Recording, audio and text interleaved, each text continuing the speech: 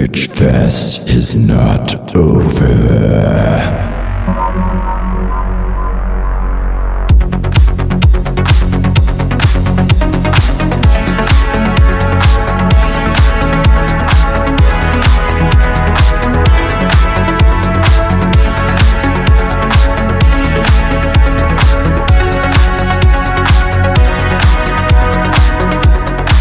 Welcome to another edition of the Winner Winner PUBG podcast. My name is Arjuna. I'm one of your co-hosts, and joining me today is... Was that Arjuna?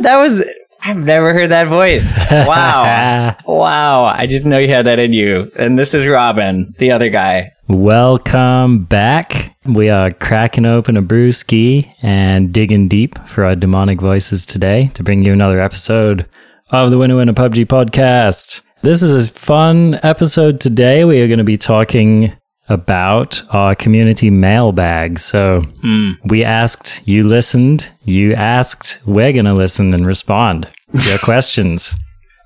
So that's pretty exciting. This is exciting. Actually, usually it's just you and me brainstorming and coming up with things to talk about. Yeah. Even when we don't always feel like we have things to talk about. Yeah, agreed. And this is exciting. This is the most excited I've been about an episode in a while. So it feels new again, Robin. It's so new. Community engagement. We're refreshing our relationship, taking it to the next level.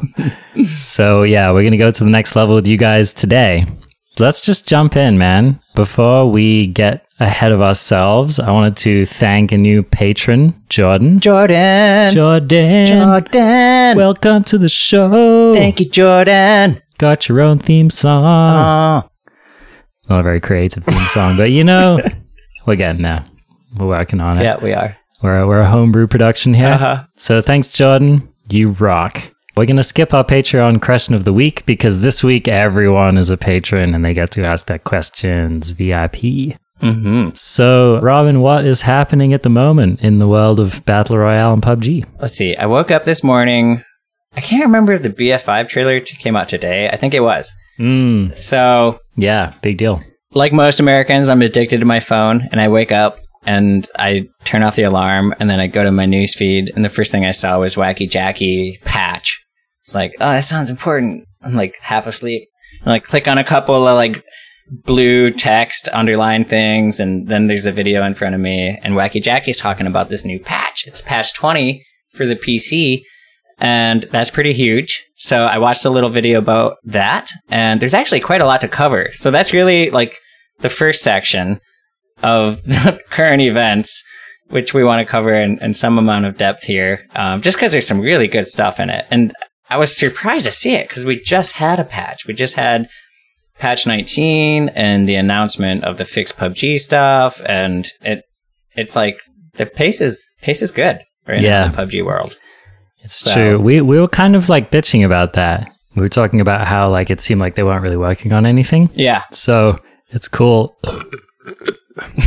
Yeah. Little leftover from that intro there. Yeah, I think that the PGI probably took up a lot of steam. So yeah.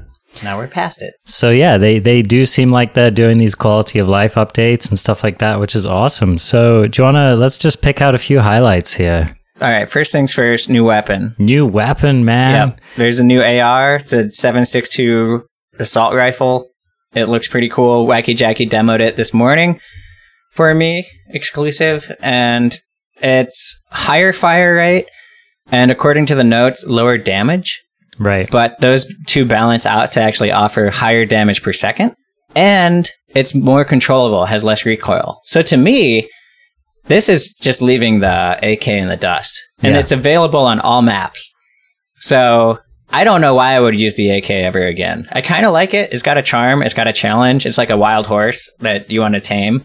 Yeah. But if you don't have to tame it, then you can just, you know, why tame it when you can use the M762? It's called the Barrel M762. And you might think I'm saying barrel like barrel of a gun, but it's actually a name. It's BER. It's like your grandma. BERYL. Yeah, it says it is a modern Polish assault rifle. Right. That is a quasi-true statement. Okay. It's actually, in this case, it's kind of a fictional rendition of the rifle. I looked up the Wikipedia quick to see what they were talking about, and I think that's why they added the M762 at the end of the barrel name, because the actual barrel rifle that's issued to the Polish military is chambered in 5.56 as a NATO round. And so they were game developers and they wanted another 7.62 rifle, so they fucking made it a 7.62 because they can. Good job. There you go. As if there weren't like other modern 7.62 assault rifles in the world, you know? I wonder. I honestly don't know. Yeah. Mm-hmm. But yeah, I mean, this is kind of, it just looks like this is exactly what people speculated it would be. It's like the M4 of the 7.62 lineup. And that's got everyone excited. So it takes all the attachments, you know, it takes muzzle, front rail, mag, butt, and sight attachments.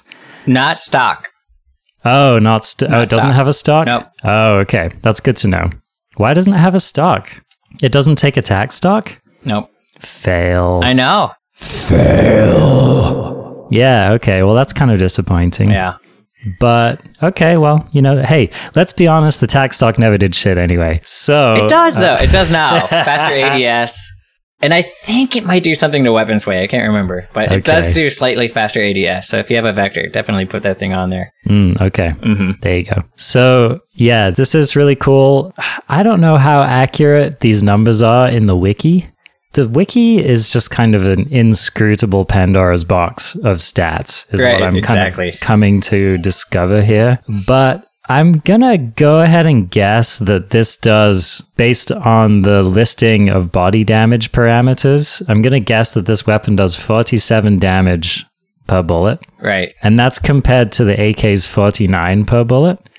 Mm-hmm. And also, just to give you a reference, the DP does 51 per bullet. So that's kind of the range of 7.62 damage. So this is, in other words, the least damaging 7.62 weapon, but it's also the most controllable rapid fire 7.62 weapon. And it seems to be on par with control with the M4, which is extremely controllable. Yeah. And offers 5 points less in base damage at 42. So to me, this is easily, from the stats and from what I've seen with the control, granted it was Wacky Jackie doing the demo and he has great recoil control. Yeah. But from what I'm seeing, this is hands down an easy pick for assault rifle. Mm-hmm.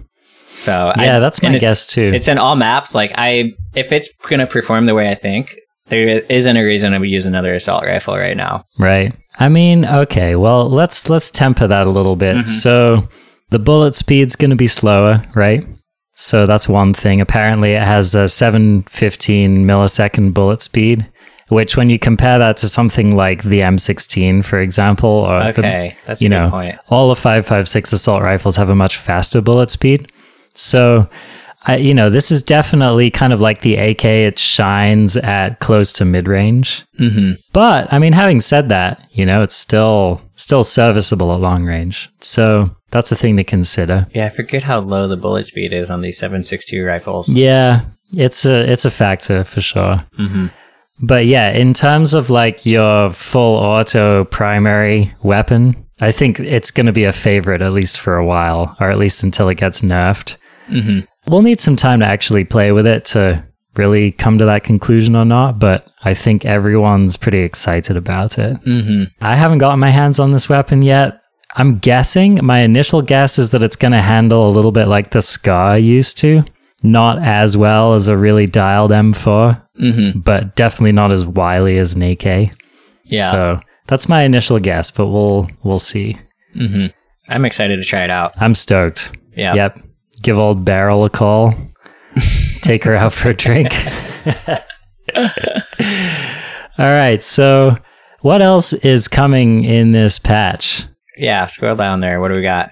So they're putting a scooter on Sandhawk, and they're actually taking out motorcycles. So this is kind of a thing. I guess they don't want us flipping and doing crazy tricks. Yeah. Yeah. Right. So we have a scooter. We have a scooter. They're in these like kind of pretty pastel-y colors. Mm-hmm. And yeah. They're Wacky modeled Jackie. after the, what's it called? That classic scooter. Vespa? Vespa. Yeah. Exactly. Yep, little Vespas. Mm-hmm. Putt.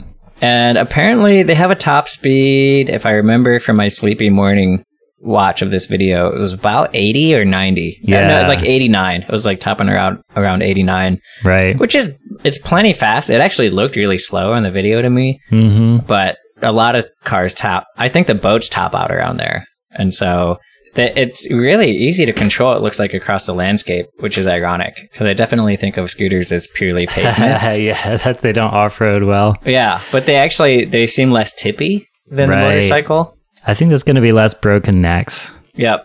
So that's good. But also less sweet jumps. I think that speed limit is going to be the main thing that saves lives. Yeah, you're probably right. Yeah.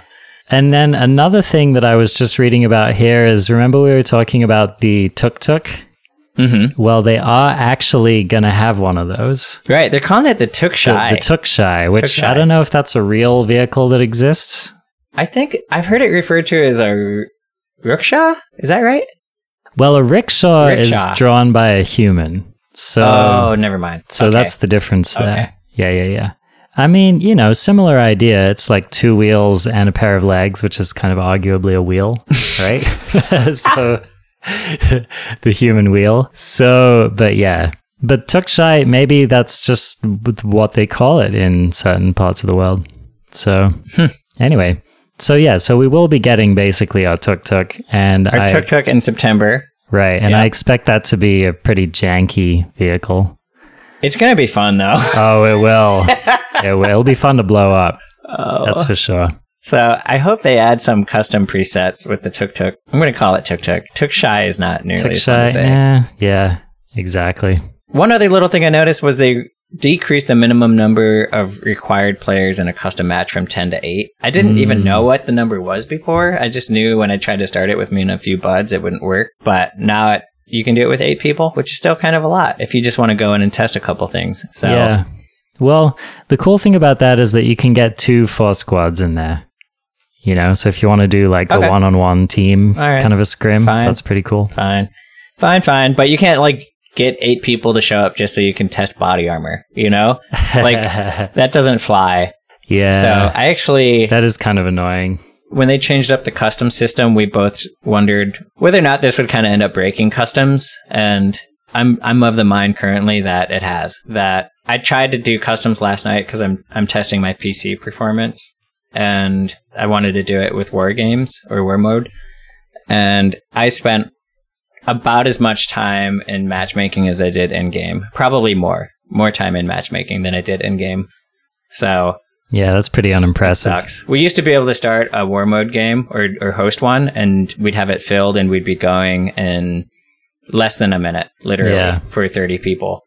And now every lobby that I saw last night was like 2 or 3 people. You sit around for 10 minutes and then switch to a different one, and it's not the same. It just doesn't work. I know, it's a shame. Mm-hmm. Yeah, that if they transition it to a pay-for-use model, then that might even things out a little bit. Mm-hmm. I mean, for how much money they're trying to squeeze out of this, they're a business, fine. Like they should do that, but I'm surprised they're not doing that already. Yeah. I think as long as it's affordable and as long as it's not some stupid, like you have to pay per month kind of shit, I think it'll be really good. Like a one-time $10 fee, I think would be the perfect amount. Yeah. It would let, the people who mean business in, and it would, prevent most of these kind of random useless servers from showing up. Right.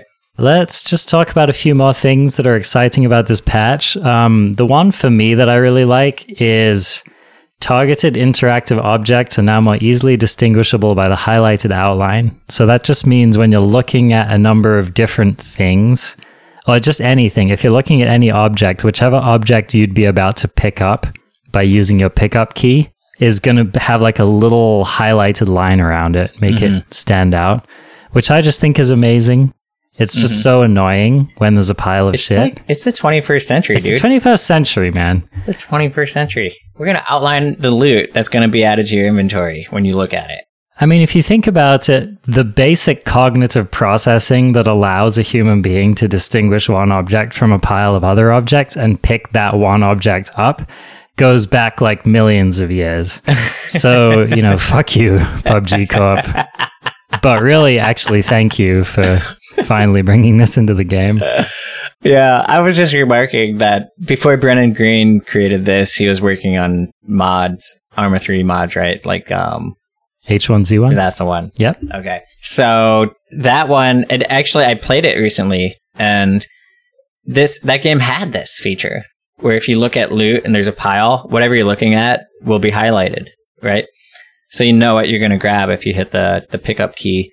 And so it feels like long overdue, but I'm stoked it's here. Yep. Thank you for introducing that. Mm-hmm. All right. There's a lot of stuff here, and I'm not really sure we need to get into all of it. Was there anything else that jumped out at you? The marker system has changed slightly again, where your marker now has, if you place a marker on the map, it's not just, say, like a green balloon with your number on top of it. It's a green balloon with this empty circular spot with your number on that, which looks a lot different than your personal icon, meaning the icon that represents you on the map. And so that's better.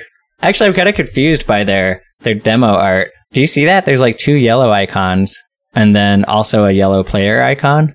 Like the yellow person placed. Oh, yeah. I see what you mean. I think that was an error. Yeah, I'm curious about that too. There's like one just fully yellow. I think that Okay. must have been a mistake. Mm-hmm. Or maybe they're just comparing what it used to be to what it... I think that's it. Maybe they're showing what it used to be and what it is now. So another thing that they've added that is going to be exciting for people who play in third person, which isn't either Robin or myself, but a lot of people do, is there's a lot more third person camera options now. So, you can have the camera default to like over your right shoulder, over your left shoulder, and then you can also have it default, go back to whichever shoulder you last peeked from, which is nice. And also the last shoulder you aimed from. So that's pretty cool. I just like that they're giving people options here, because I actually remember being really annoyed when I played in third person that the camera would always be over the right shoulder. Mm-hmm. And it meant that peeking left kind of sucked. And I actually remember it was like Fuglet or Wacky Jackie was actually talking about this, about how people always peek right. Mm-hmm. And it was because of the camera. Yeah. So that's kind of, when the meta of your game is altered because of your silly camera option, that's a problem. Right. So I think it's really cool that they've finally addressed this too. That's great. Now it won't be 2 people just peeking the right sides of trees next to each other over and over again. Exactly. So, and then one other thing I like is that you actually get an update now when they do something about a player that you report in the game, which is pretty sweet. So, you'll actually get like a message that says, you reported this person and we have banned them until this date. And so that's pretty cool. It's actually a confirmation that PUBG Corp is doing something when you tattle on somebody else. Mm-hmm. That's about it. I think that's all I want to say about the patch. Yep, me too. All right. Next thing is Battlefield 5 released a new trailer, little peek preview. It actually had a lot of footage of mostly their other modes, but they also had some footage of the Battle Royale mode, which is very teasy in that there wasn't a lot of content. Yeah. But the one crucial thing that we did learn from it is that instead of this nebulous and inexplicable blue grid that closes in on you, it's a ring of fire, apparently. Oh, shit. Yeah. So is it just like a roaring fire? It's like a roaring inferno that's closing in on everybody. Wow. Yep. It's pretty awesome looking. Does it look like it's like an insta-kill kind of a thing? I couldn't tell how it was affecting players. Mm-hmm. It was too brief and I didn't see it hit anybody. But I did notice that when it hit buildings, the buildings collapsed. Wow. Which is really cool. Yeah, that's exciting. Which means I definitely am going to have to upgrade my CPU. Oh, of course. Yeah. And your graphics card. If I'm in like a collapsing city that's on fire, like that, yeah, I think my computer will just give up at that point. So, yeah, it'll probably still perform better than PUBG. Yeah, you're. We'll see. Let's be real here. So, one more. Go ahead. Well, I was just going to talk about these Intel graphics cards. Right. Yeah. Did you catch wind of that as well? Well, so the Basic Bro, I think it was the Basic Bro, sent me info about it, and I watched Linus from Linus Tech Tips talking about it. Oh, you watch Linus too? Well, he shared this video with me. So, is that the video you're talking about? I watched the promo that Intel put out. Right, okay. Which was just like a bunch of really great video editing, basically. Mm-hmm. And didn't really tell us anything, except that Intel is intending on making a dedicated graphics card again, and that I think the date they put on it was 2020. Right. Yeah. Yep, that sounds right to me from the thing that I watched. Mm-hmm. There's some teasers, and people actually went really deep on extrapolating from the teasers what we can expect. Really? Yeah. Okay. So there's like a lot of people like watching spoiler footage and piecing things together. It's people went deep on this, dude. Ah, interesting. So, but yeah, the upshot of it all is that yes, it does look like Intel is going to be offering gaming level boards, which I think everyone except Nvidia and ATI are excited about this. Right. Who knows? Maybe those guys are excited about it too. But it seems like Intel. So I watched this. You said ATI. Oh, sorry. It's AMD, right? AMD. Okay. Yeah, that's what I meant. I've been thinking of it wrong this whole time. Well, no, hold on. AMD make processors, but they don't make graphics cards. Is that right? Have I been confusing these two? I'm pretty sure it's ATI. This is why I've been spending so much time studying hardware, is I'm like such a noob to hardware manufacturers and like what's available. Dude, yeah, it's ATI, brother. Okay, all right. So cool. Welcome to the 21st century, Robin. All credibility gone. Yep. No, AMD competitor to Intel, ATI competitor to Nvidia. All right. So yeah, this the interesting thing that I gleaned from this Linus Tech Tips video that I watched is that Intel actually put a lot of development into a previous generation of dedicated graphics cards that were basically, there were a number of things that were exciting about them. They were kind of more like, it was almost like an independent processing platform. And it was running a bunch of shit in software, which was really interesting. So a lot of, like your normal modern graphics cards are very dedicated hardware, and they have to be passed very specific dedicated instructions to do specific graphical stuff. And these Intel chips that he had his prototype that he was looking at, which didn't work, of course, because he didn't have the drivers for it. I actually saw that video. Yeah. Yeah. So these chips were a bit more generalized, which just had a lot of exciting implications for what you could use them for. Although it made them bad for gaming because they weren't as dedicated. So, it basically would have taken a lot more driver development for them to actually get decent performance out of them. So one thing I'm curious about is if these chips are going to be like directly aimed at really competitive gaming, or if they're going to be, like a broader spectrum chip designed to do different things. I'm really curious about that. Yeah, and we don't know yet. We don't know anything about them. Yeah. We don't even know if they're going to be really made for gaming at all. So, I mean, there's a lot of higher end, I didn't realize this, but there's a lot of higher end graphics cards out there that are great at a lot of desktop applications like video editing and things like that, they work for gaming, but they might cost 3 times as much as a top-end gaming graphics card, and they'd perform about the same. Exactly. Yeah, they're just not optimized. Yep. So like the Titan, the NVIDIA Titan is an example of that, where I believe it's a very expensive card. It's around $3,000, but I don't think it actually does that much better for gaming. No, it doesn't. Yeah. Yeah, they use them for, video editing and various other stuff. Well, yeah, that's exciting. We'll keep our eyes on that as it unfolds.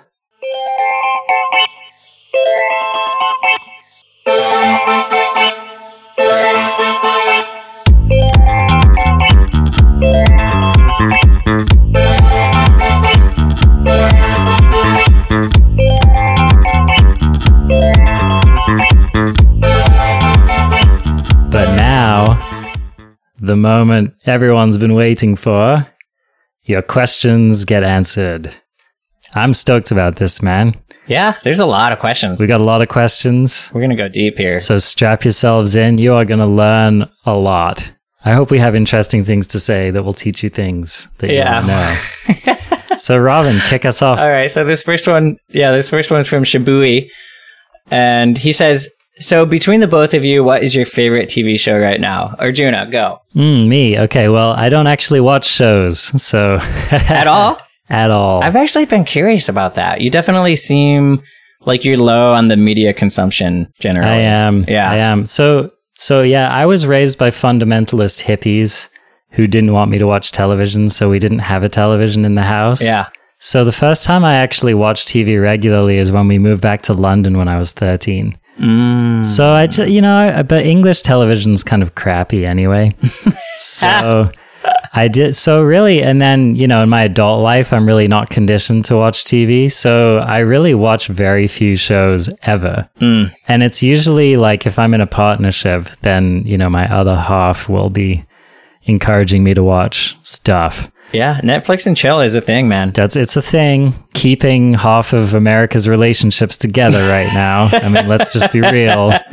Cheapest marriage counselor there is. Oh, shit. So I don't really watch shows, but I will tell you one of my latest crazes, because I watch a lot of YouTube.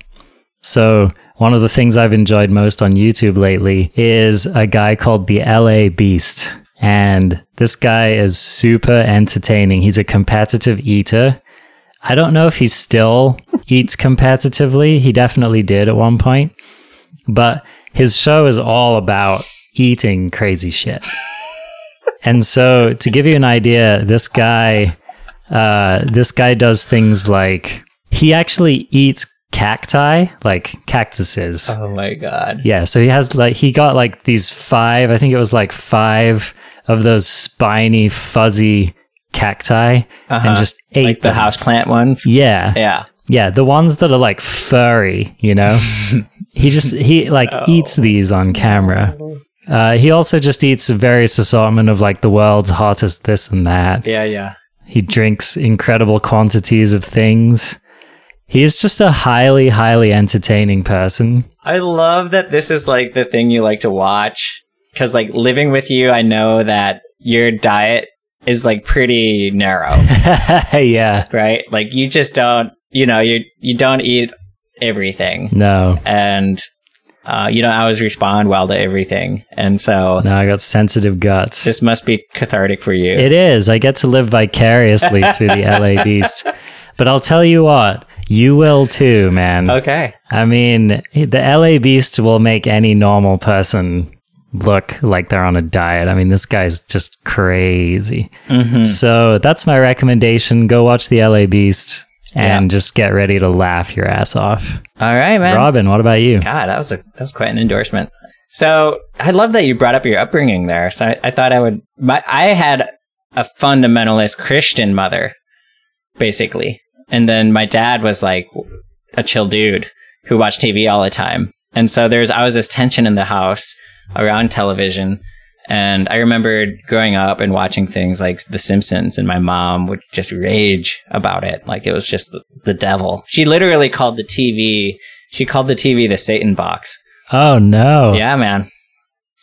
Yeah, the Satan box. You heard it here first. That's super intense. I can just imagine your mom saying that too. Actually. I mean, my parents, it wasn't a great marriage. They had different sides of the house, basically. And, whoa. Yeah.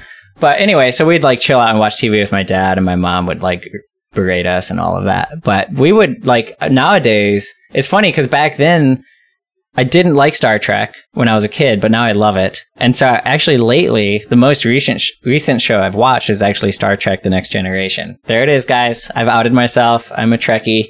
I mean, that's clearly the best one. Huge Next Generation fan, and big fan of Patrick Stewart, who just announced that he's actually coming back into the next series of Star Trek. Oh, really? Really. Wow. So that was huge. That Make was it so. my heart melted when I heard that. We'll see what they actually end up producing, but yeah, that's really exciting because he's he's a guy of principles, and those principles came through in the next generation. And I think that currently, with our current social climate, I'll say, it's kind of a little ray of hope for me, as crazy as that sounds. Hey, man. Yeah. You know, Captain Picard's going to show up and make it right. Yeah, and he might not be captain, but he will be, Picard in some role. Oh, yeah. Old man Picard. Yep. You youngsters. Yep. I would go into this more, but this is not a Star Trek podcast. I like Westworld a lot right now, too. I still haven't watched the second season, but that's a thing. I like it.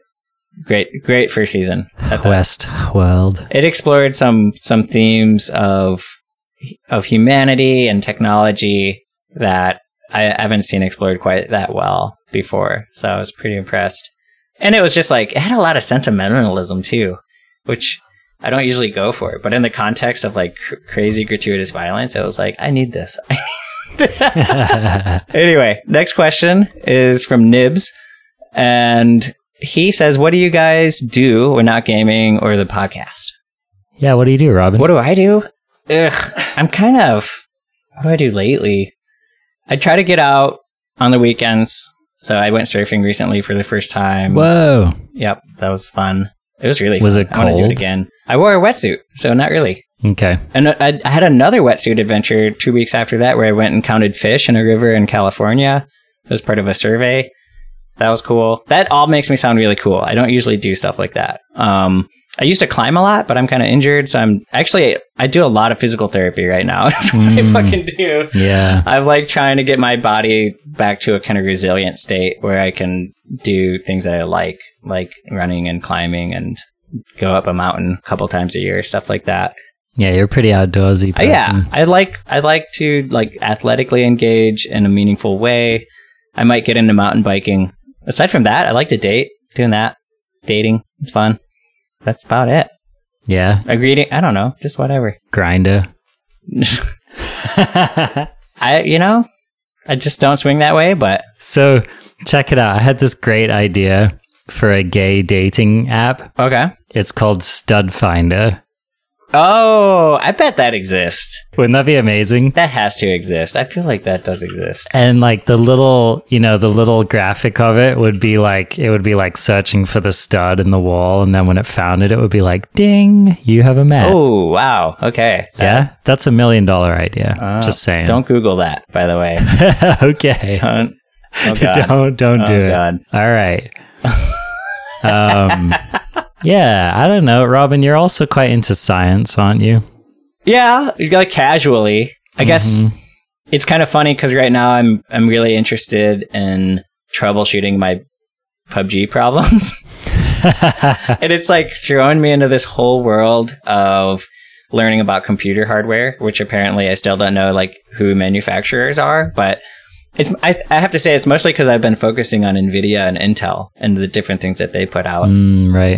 So the ATI versus AMD thing had never actually fully processed. But so yeah, right now I'm in the middle of kind of some like studies on a couple of things, which will actually result in a show, 2 different shows at some point. I want to do a show on hardware, and I also want to do a show on aiming and how people might be able to improve their aim, which is like a really hard topic. Yeah. And that's why I want to do it. I actually really want to study this and try like experimenting on myself in different ways and see if I can come up with some things. Got some ideas. Nice, man. I'm excited about that. All right. Well, for me, let's see. What do I do when I'm not gaming? I don't date, but I am dating somebody. So I spend quite a lot of time with my significant other. And I have many, many interests that I kind of come into and out of over time. So one of those is music. I very much like music. And if you've been listening to the show for a while, the original intro and outro music and a lot of the musical interludes were made by me. So music is it's something I've been passionate about my whole life. I was raised in a musical family. I've been playing the drums since I was 9.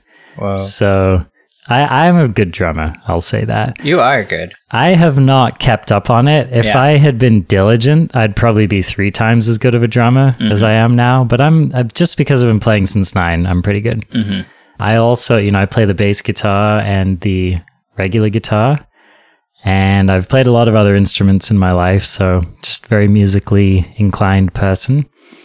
I also like writing a lot. I have been a performance poet at various times. Mm-hmm. Which was really good. But I think I only heard one of your pieces once. I don't remember where I heard that. But I was really impressed. Thanks, man. Yeah. I appreciate that. I like performing. It doesn't surprise me that I ended up doing a podcast because I just like the sound of my own voice. I mean, there it is, laying it all out there for you. So, yeah, I like performing. The larger the audience, the more I rise to it. So I'm not one of those, some people like hate public speaking or they hate getting on stage. They really don't like that kind of attention. But for me, I thrive on it. So, I used to be an actor as well. I was in school in my grade school years. I did a lot of theater productions, stuff like that. But I don't know, I think both you and me, Robin, are people who have a lot of interests. Yeah. Like it's, I'm the kind of person like I'll get into something obsessively for 6 months and I'll like read all over the forums on that thing and I'll just like get super focused on it. And then one day I'm just done with it and I have to move on. Yeah. So, I used to work as a sound engineer, which is another one of the reasons I was excited to do a podcast because I kind of have some of the skill set for it. But yeah, I don't know. We'll see what I get into next. It's kind of constantly evolving. All right. Let's do this next question here. Giant Yeti Man says, I'm a fanboy for this game, but these highs and lows from Blue Hole, aka Poop Hole, yikes, are wearing me out. I find myself needing to take longer breaks from the game. Do you find yourself looking for the next best multiplayer survival game to replace PUBG? Haha, do we? If so, have you found anything you like or are excited for? Oh, man. I mean, I've been waiting for like the next PUBG since the first PUBG. No, probably like 5 or 6. I'd say like 5 months. Yeah. Basically, I've been like, all right, like this company's kind of pissing me off now. Yeah. Like, what's next? And I don't think there's a good replacement yet. So I have been waiting. It's not there. I think, like, I was surprised Islands of Nine was kind of a flash in the pan. I'm not sure if much of the culture has popped up around that. I haven't really been following, but in terms of content I've been seeing and also, like, what I've been playing, I haven't been playing it much, and yeah. Same. So it's kind of interesting, right? Because it kind of goes to show that a game that makes it into the genre first is really gonna be the biggest splash, I think. If it's the first implementation that does it well, anyway. Right. It's really hard to overtake that. Actually, maybe I stand corrected now that I think about Fortnite, but that was a totally different business model with the free-to-play aspect, so... Wait, what was that game? The other game. I still have things to learn, I guess. Which, God, we should just talk about that game sometimes, because there's some shit they do that I really like. If they had a couple of different mechanics, I would probably play it. Anyway. I just lost my hearing for a moment. So did the audio cut out there? Yeah. Something happened, man. I'm back. Anyway, I'm back. Ta-da! A game that I'm excited about that I haven't actually played yet is Fractured Lands. Now, Robin, you told me that you played this game and that was it just that there weren't enough people playing? Was that was a big part of it? Okay. And I literally only played one game, and I think I jumped off my motorcycle when I was driving, but I hit the F key when I was at full speed on accident. I think this is what happened. And then my screen just went black for 15 seconds, and then the screen came back on and I was spectating somebody. So I can only assume that I died. But like everything leading up to that was just like, like it didn't look that good. It didn't feel like that fun to be in this world, honestly. And the footage that I saw of other people playing it, I'm not sure if the hit detection was off or if it just takes a lot more damage to kill people, but they were just like mowing into people before they died relative to what we see in PUBG, like landing like 10 shots with like good rifles. And wow. Really? Yeah. Yeah. From the way it looked. Yeah. And so I don't know. I just didn't, none of that was like confidence building, and I don't want to invest myself in another game right now that's half baked. Yeah. So that was my big thing too. Like, I'm excited about a lot of these games coming out, but going through this emotional arc with PUBG has left me a little tired of unfinished games. Exactly. Like, I'm so with you, dude. I don't want to get into another game where I'm just like waiting for the patch to come out, and I'm already sick of the game by the time it's even half well developed. Yeah. So yeah, I will say though that I'm really excited about a game like Fractured Lands. I have been like, I love vehicle combat games, and especially like hybrid vehicle combat games. And I've had my eye on this genre like ever since I got into PC gaming in the 90s. So, and a few people have attempted to make games. Like, there was a game called Redline that came out in the late 90s that was kind of disappointing.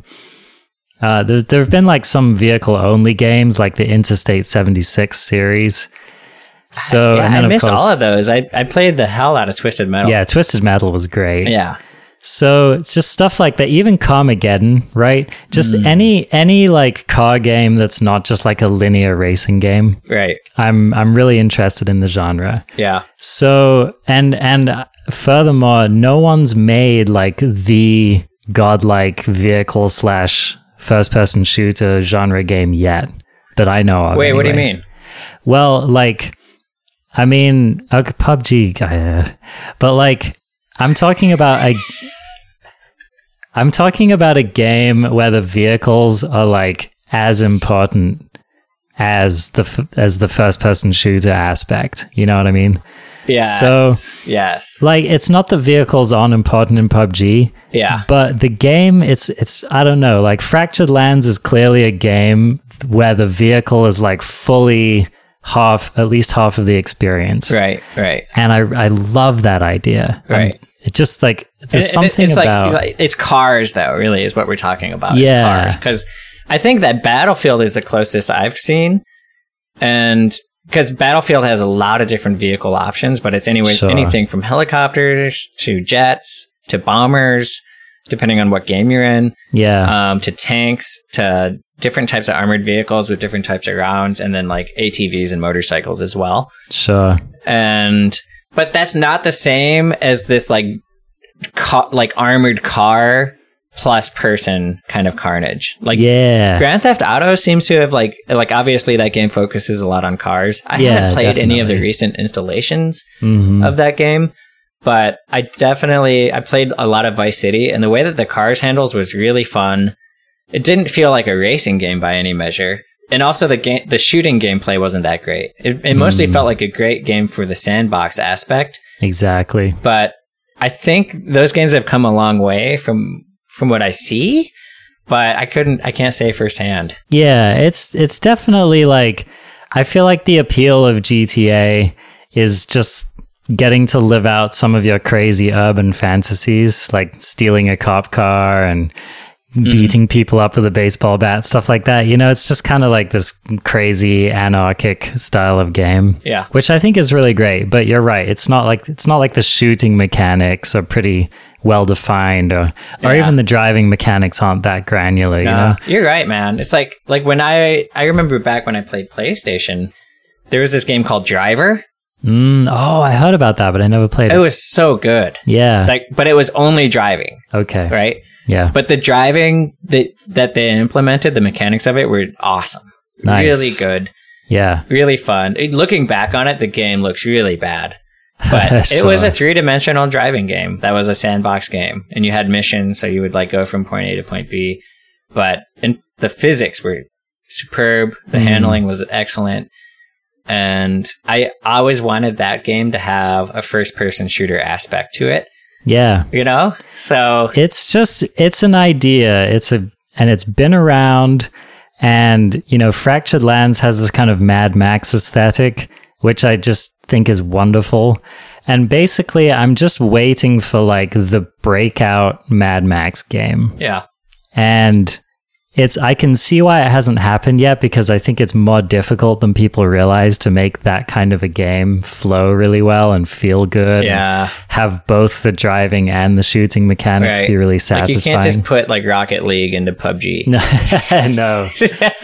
Although that would be amazing. But yeah, and it's kind of okay. Like imagine if you took PUBG and took the FPS out of it and just did the vehicle part of the game. It would be a terrible vehicle game. Oh yeah, right. And so that just kind of highlights the fact that PUBG is like 90% shooter, 10% driving game. Right. And the games that are good at driving, like that have the driving thing down, most of them have been doing it for decades now. Exactly. This is not an easy thing to do. It's not. I think people take for granted that, like, just because a lot of people have made driving games or just because a lot of people have made shooters, that it's easy. Mm-hmm. But if you think about what makes them satisfying, it's all of the little stuff, like how you sway when you move and, you know, how your car skids and, you know, just all of these subtle physics things that really differentiate like some shitty weekend project from a AAA title. Right. It's hard. It's really hard to do. Like thinking about like the bounce of a tire, like hitting a curb. Totally. Like that sounds really difficult. Exactly. So marrying the two in a game and then having it be like an exciting battle royale game as well, I don't envy them that challenge. Mm-hmm. However, someone's going to do it right. And when they do, I'm going to play the shit out of that game. Yep. So, all right. Shall we move on? Yeah. Okay, next one. So, Kohler. This is a related question. Is it? All right. If you had to choose a Battle Royale world to be in, whether it be an existing one or a future announced one, what would you choose? I've always wondered why developers don't use actual places.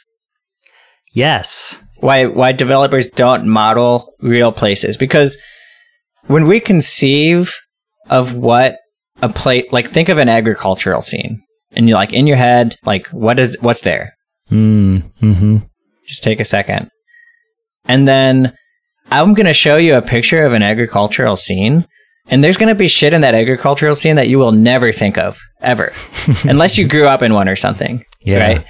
Or there's a lot of different types of them. And the way that people design environments, like when they're actually building stuff, and the applications for that kind of like design and architecture, what people do with it is so weird.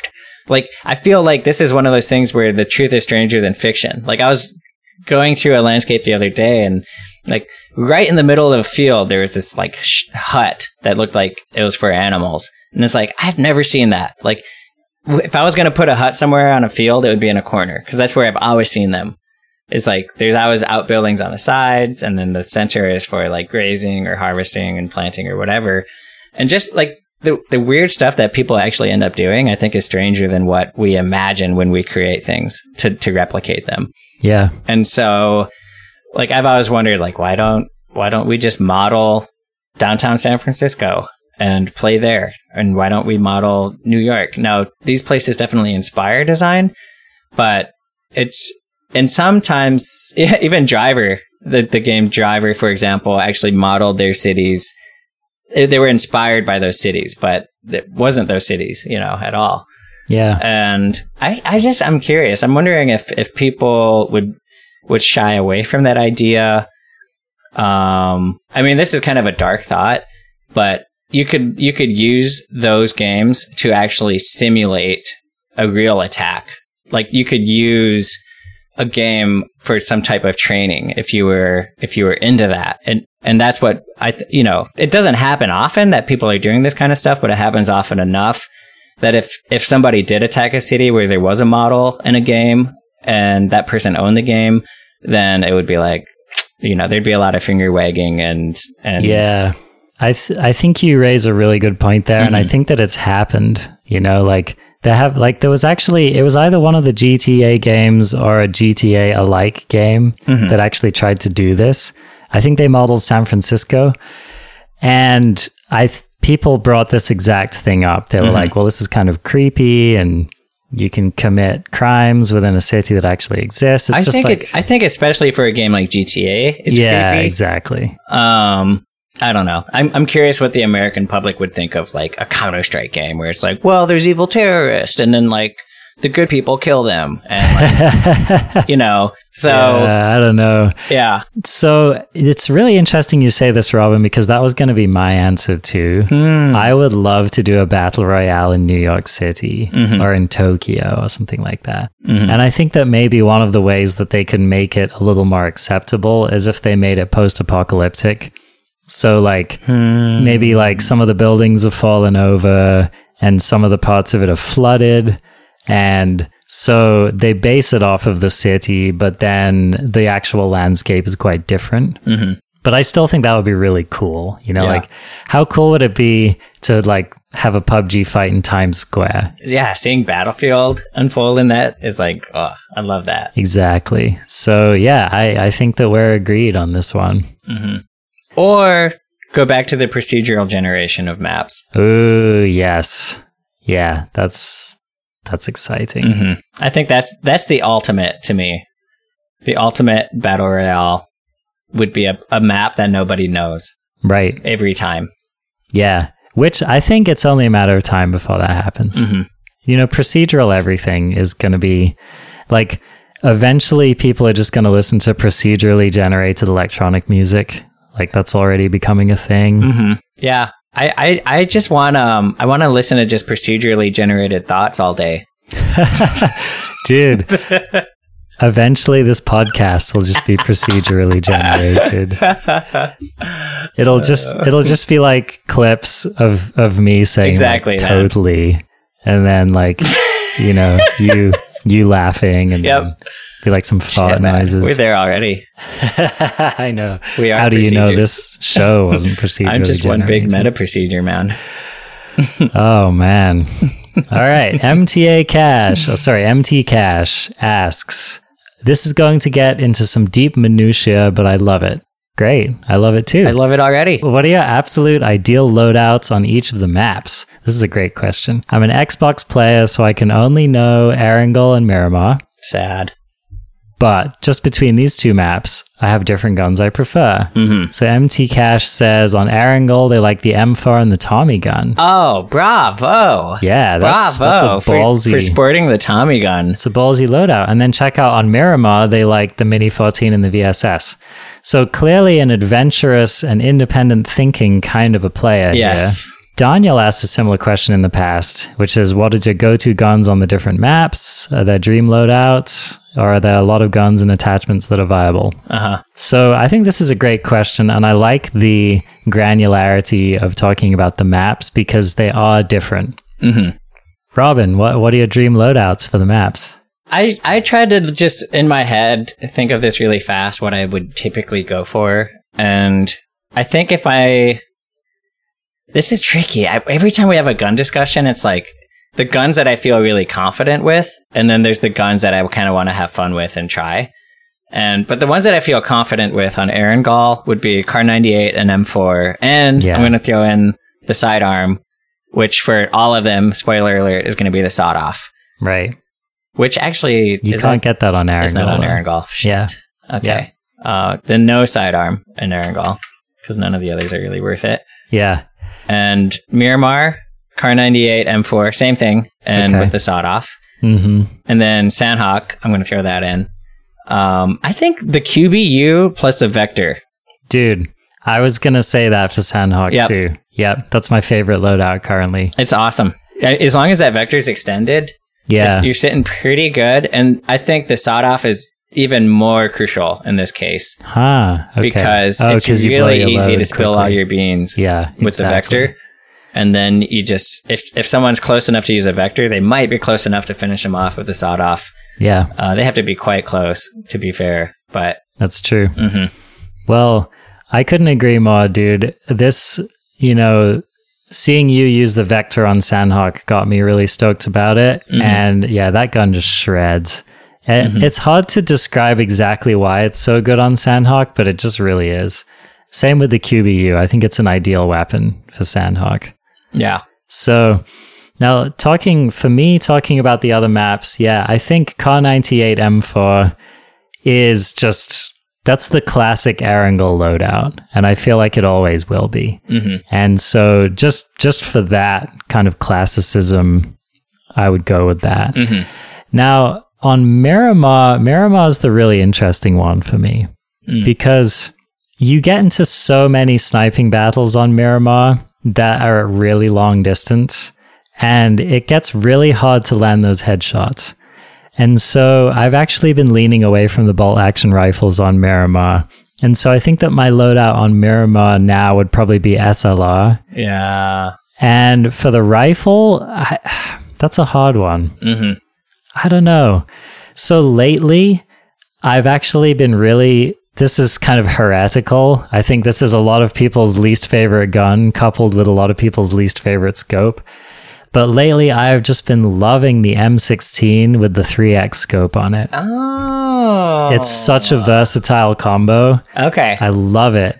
All and right. I actually think that Miramar is a really excellent place for it because you get in these situations so often when there's someone running maybe like 100 to 200 meters away and you just want to tap them out really quickly and they don't have any cover. Yeah. And so if you can just get enough bullets into them really quickly, you can take them down pretty easily.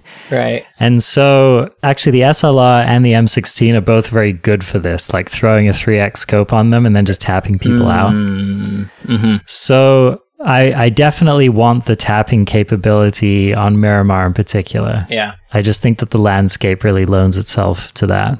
Yeah. I've actually been warming up to the M16 because I get it in war mode a lot. Yeah. And I've learned that I can tap with it pretty well, and it's pretty effective. So I almost never use burst fire unless I'm going into a tight building.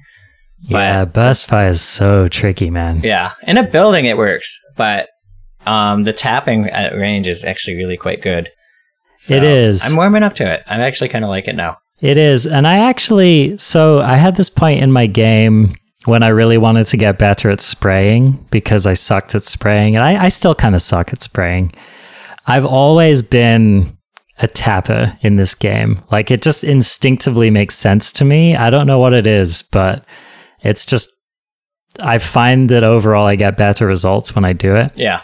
And so I've been noticing recently that, like, if my sprays are unfocused, especially at like 50 or 100 meters, then I actually might not be landing bullets any more regularly than if I was just aiming and tapping, right? So if you aim and you go like tap, tap, tap, tap, and someone's dead, that's about how long I would have sprayed at them to kill them anyway. Mm-hmm, mm-hmm. And so it's just been changing my mind thinking about that. Now, of course, if you're really up close, then there's no question. Like, if you're just leaning around a corner and spraying someone, that's by far going to kill them the quickest. But for anything other, and you know, I guess in that situation, you still have your spray on the M16, your burst mode. So anyway, just something I'm thinking about. Yeah. This is try it out, folks. M16 3x scope. I think you'll be pleasantly surprised. All right. And wait, that was paired with what again for Miramar? Well, yeah, that's tough because I guess I would feel kind of like an idiot using an SLR M16 loadout. Like, that seems like a pretty redundant That's loadout silly to me. Yeah. So M4 M16 would make more sense almost. Or yeah, I don't know. I think it continues to change for me on Miramar, which I think is a testament to how good that map is. So, all right. Yeah. Cool. Okay, so this next question is from King Rays. So he asked, what makes a good strategy? Do you drop the same location and make sure you know it like the back of your hand, kind of like the pros? How do you infiltrate houses / compounds? And then he goes on to say, my friends and I have been getting some success with smoking the floor said enemy is on, and then fragging the floor we just smoked. I'd like to hear some of your tips on the situation. That's a lot of questions. Yeah, that is a lot of questions. Okay. Well, let's take it from the top. A good strategy. So yeah, what makes a good strategy? I mean, that's a very broad question. Very. So we have devoted this entire podcast to trying to answer that question. So, in summary. So, just listen to the last 37 episodes. So, let's talk about this. Do you drop the same location? Because that's an interesting question. Do you ever do that? I don't have like a favorite location, but I will say this. My game did get better when I would pick a location and I would drop there every time. Yep. Like maybe just for the whole evening. I'm like, I'm going to drop only at the military base. Right. Or, there was a long time when I really wanted to get better and I kept dropping in, it's been so long since I'm forgetting the names of places. What's the place right north of the school in Erangel? Razak. I got on a tear with Razak, and like for a week I just dropped there because I never felt good there. I never felt comfortable. Yeah. In my early days, I had a long tear with Razak. Yeah, it's a really great place to learn how to get better at the game. Like it's always competitive. It's a big town. There's a lot of play to it. Yep, and there's there's usually enough space to not just get mowed down right away. Yeah, where like everyone kind of lands, gets situated, and then the battle's on. Yeah. And so there's a lot of like house to house standoff stuff. That's really fun. Right. Mm-hmm. So my first recommendation would be like, if you don't have a favorite spot, I think it is a good idea to pick at least one spot and just really get familiar with it. And that way, like if let's say you're playing with people you don't know, or maybe you have a string of bad games, it's always just nice to have a place you can drop where you feel really comfortable. And I think that the goal is to feel that way about everywhere. So, and I think furthermore, I think it's really bad to have like glaring blind spots in your game. Mm-hmm. So like, for example, if you end up in a final circle on the military base and you just never go there, you're at such a severe disadvantage. Mm-hmm. And I noticed that when I started like dropping at these places that I was scared of, like the school and the military base and Picado, stuff like that, just my knowledge of the game increased a lot. Right. So it is really important to know just, some places have buildings that aren't anywhere else. And if you don't know those buildings, you're going to get boned trying to play in them. Maybe.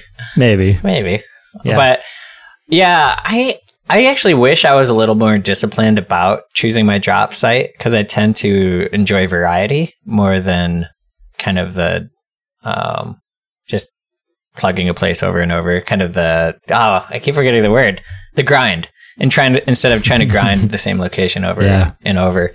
But I actually have experimented with that a little bit, especially on Sandhawk, where I haven't been hot dropping as much, but I'll drop at a particular group of houses near the boot camp. I actually did that for a whole evening once, and it was really fun. I actually enjoyed it. It was cool to just get a really good sense of the buildings, how other people's landing patterns there, just to kind of get a sense of like how the map can unfold around that place as well, and how to use each of the buildings. So it is actually something I recommend. It's not something I personally do a lot of, but I think it's a good idea to just, for one night, you're going to have a 2-hour session. Just pick a spot, and you'd have to narrow your map list if you're going to do this. And of course, Erangel and Miramar, you never know which one you're going to get there. So it's a little tricky. You might have a spot in each map. Yeah, exactly. Mm-hmm. But yeah, I think that's beneficial to do that. But not everybody, like some people just want to drop wherever. So that's fun too. Yeah. I will say, if you're one of these people that always drops at South George, like you got to start branching out, Mm-hmm. I think it's great. It's a good idea to focus on a place for a while. But if that becomes the only place that you drop, it's really going to start limiting your game. Mm-hmm. And I think so many of the things I've learned in this game came from just switching it up and trying something else. Mm-hmm. Like, I'm going to try this other gun. Oh, it's actually pretty good. So I would recommend, while it's good to learn a place, I would recommend against getting stuck in a rut. Mm-hmm. And a lot of these pros, like, don't mistake the fact. A lot of these pro teams have their favorite location and they train religiously at that location. These guys know the map. Like, they know the whole map. They know all of the locations. It's just that their team has chosen that place. Like, when these people are playing by themselves and learning the game, they're dropping other places. Right. So it's important. Like, don't leave that out of your training. Yeah, I agree. Cool. How about this next question, Robin? How do you infiltrate houses and compounds? Usually really haphazardly. the honest answer, folks. Honestly, I mean, it depends, right? Because there's two different ways to walk into a house. There's I'm walking into this house to loot stuff. The front door or the back door? There's Hey. there's the loot mentality to walk into the house with, and then there's the I'm gonna SWAT this house and kill people kind of mindset to walk into a house with.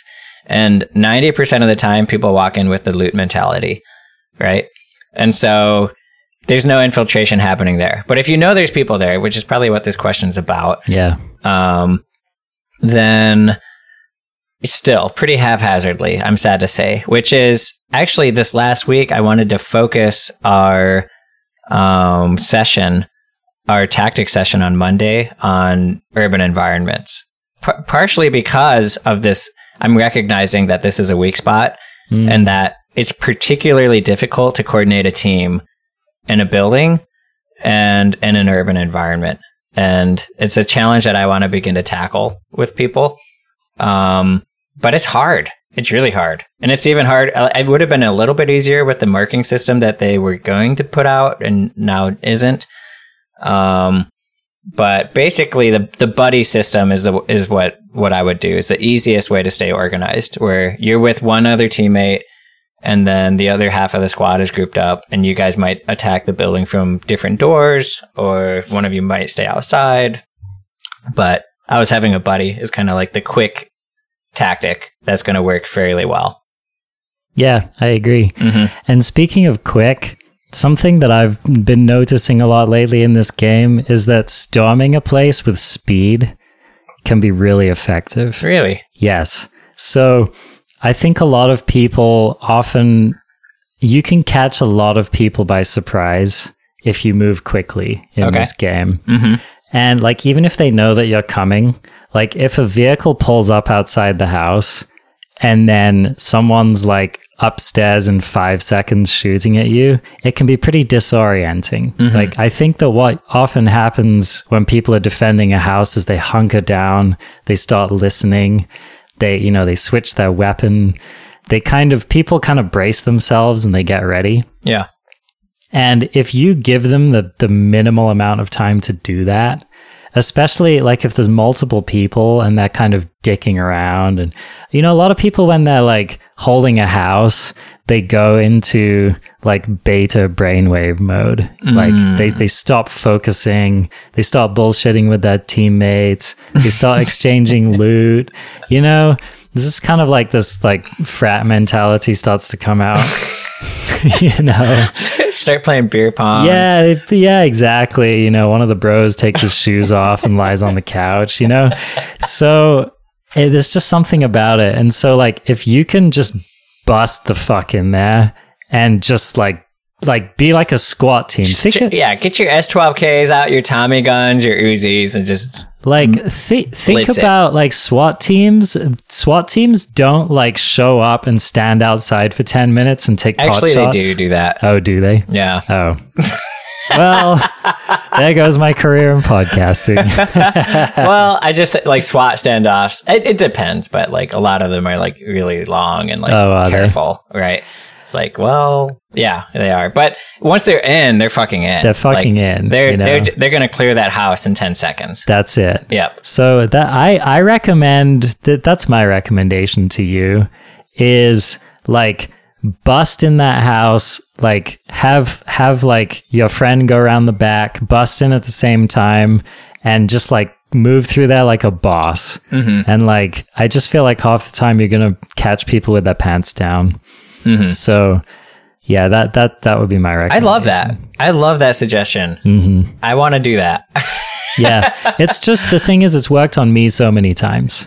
Yeah. Like, I think that some people just they expect, like when you're being defensive, I think sometimes you expect other people who are breaching you to also play defensively. You're like, I'm crouching and I'm leaning around the corner and I'm looking at my red dot. And if someone just fucking like jumps around that corner and caps you, yeah, like it's often the best way to bust someone out who's really entrenched is to like move really quickly and do something unexpected. Yeah. Yeah.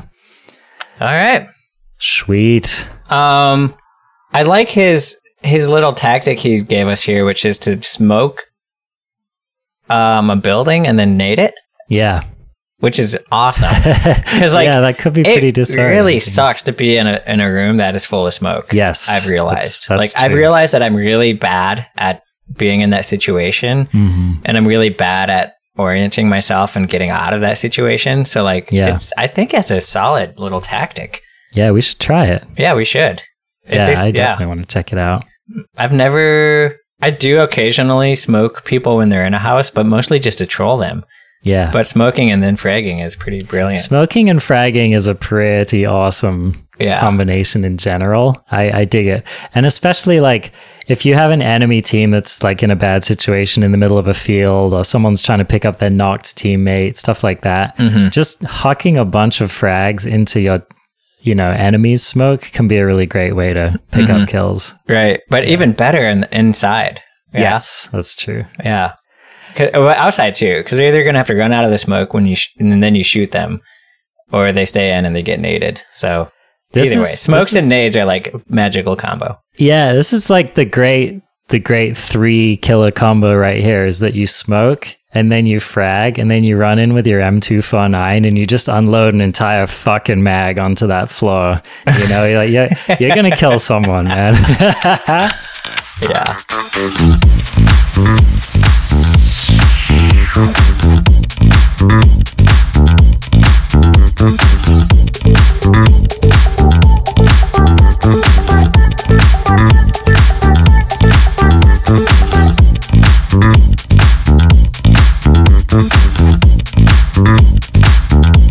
All right. The Snuggie asks, for each of you, do you remember your first chicken dinner and how did it go down? Ooh. This is a great question. Was it solo, duo, or squad? Okay, so I started this game last year, probably in June. The first people I played with were some old friends of mine, a married couple, and then brother of them. They got me into this game. They're great people. I still play with them sometimes, but they've kind of moved on from PUBG. And the first day that I got this game, I played with them, and like they had been having like mixed success. And the day that we like all joined up together, and we've done a lot of gaming together before, we got 3 chicken dinners. Whoa. The first day I played this Damn, game. dude. And like we only played like 6 games or something. It was crazy. You must have thought this game was easy. I did. I think that's what got me hooked. I was just like, yeah, I don't see what you guys are talking about. And they were all like, it doesn't usually go this way. Like we don't usually win this much. So that was kind of like the golden age for me when like a lot of other people were new to it. And I was kind of skating by on, I don't know, beginner's luck and maybe the combined like experience of the rest of my team. But yeah, it was fun. The particular game that I remember is the first time I saw an airdrop. I got to loot it because I was kind of the new guy and I got an AUM and I was like, oh, is that good? And they're like, oh yeah, it's like the most powerful gun in the game. And got a nice like 8x on it, and another team came up over a hill next to us and we just annihilated them. I got 2 hits with the and then another squad, like we cleared them out, then another squad came into the valley, and this is like end game now. I land a couple shots on them. It was perfect. And then a vehicle cruised by us and my buddy took it out with an M249. It was just like, this is classic PUBG. Like we had crate drop weapons. We were squatted up. We were just like mowing people down. You live it was for games awesome. like that. Yeah. Yeah. And I think we did win that game. Mm-hmm. Do you remember your first solo dinner? No, I don't think I do. Wow. Yeah. That's like my first solo dinner. I think I may never forget that game. Like, and I think for me, okay, I got a number of squad dinners before I got my solo dinner, but for me, they almost didn't count. Like, I think it's still this way for me where the gold standard of this game is the solo dinner. Like, there's so many games where, like, I've won squad games where I felt like I was various degrees of the success of the squad. Like, there's been a few games where I felt like I've carried the squad. There's been a lot of games where I feel like it was kind of 50-50. There've been a lot of games where I feel like the squad's carried me. But I feel like in a solo game, like you have to earn every single kill. Yes. And you don't, you can't get knocked 7 times in a solo game. Or every single scene in which you just survive and get away, right? Yeah, it's true. Yeah. So for me, that's really the gold standard of this game. So my first solo game, and it took me a long time to win my first solo game, especially since I'd been out of shooters. I hadn't played competitive shooters for like 5 years when I came into PUBG. So it was really brutal. Like I had to get my aim back. I had to just learn everything. And I never played I hadn't played a modern shooter either, so the whole concept of ADSing was new to me.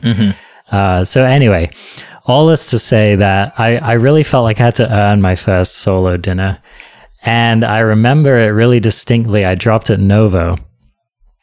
And I think for me, what characterized this game was that I won this game the way I recommend people get better at the game and play the game, which is to come up with a series of best practices and then execute them with the assumption that when you do the right thing enough of the time, you'll win. Yeah. Right. So this game, I think I did a good job of I dropped in Novo. I got in a really scrappy fight with someone with a Tommy gun and was lucky to take them down. It was one of those oh my God, I can't believe I won that kind of fights because I sucked. I mean, I still am not that great with iron sights and I really sucked with the Tommy gun. And then I went up on the hill and I heard someone fighting with an AK and I managed to take that person out. I kept upgrading my guns. And then I posted up in a tower and another guy drove by and I gunned him down and I took his scar.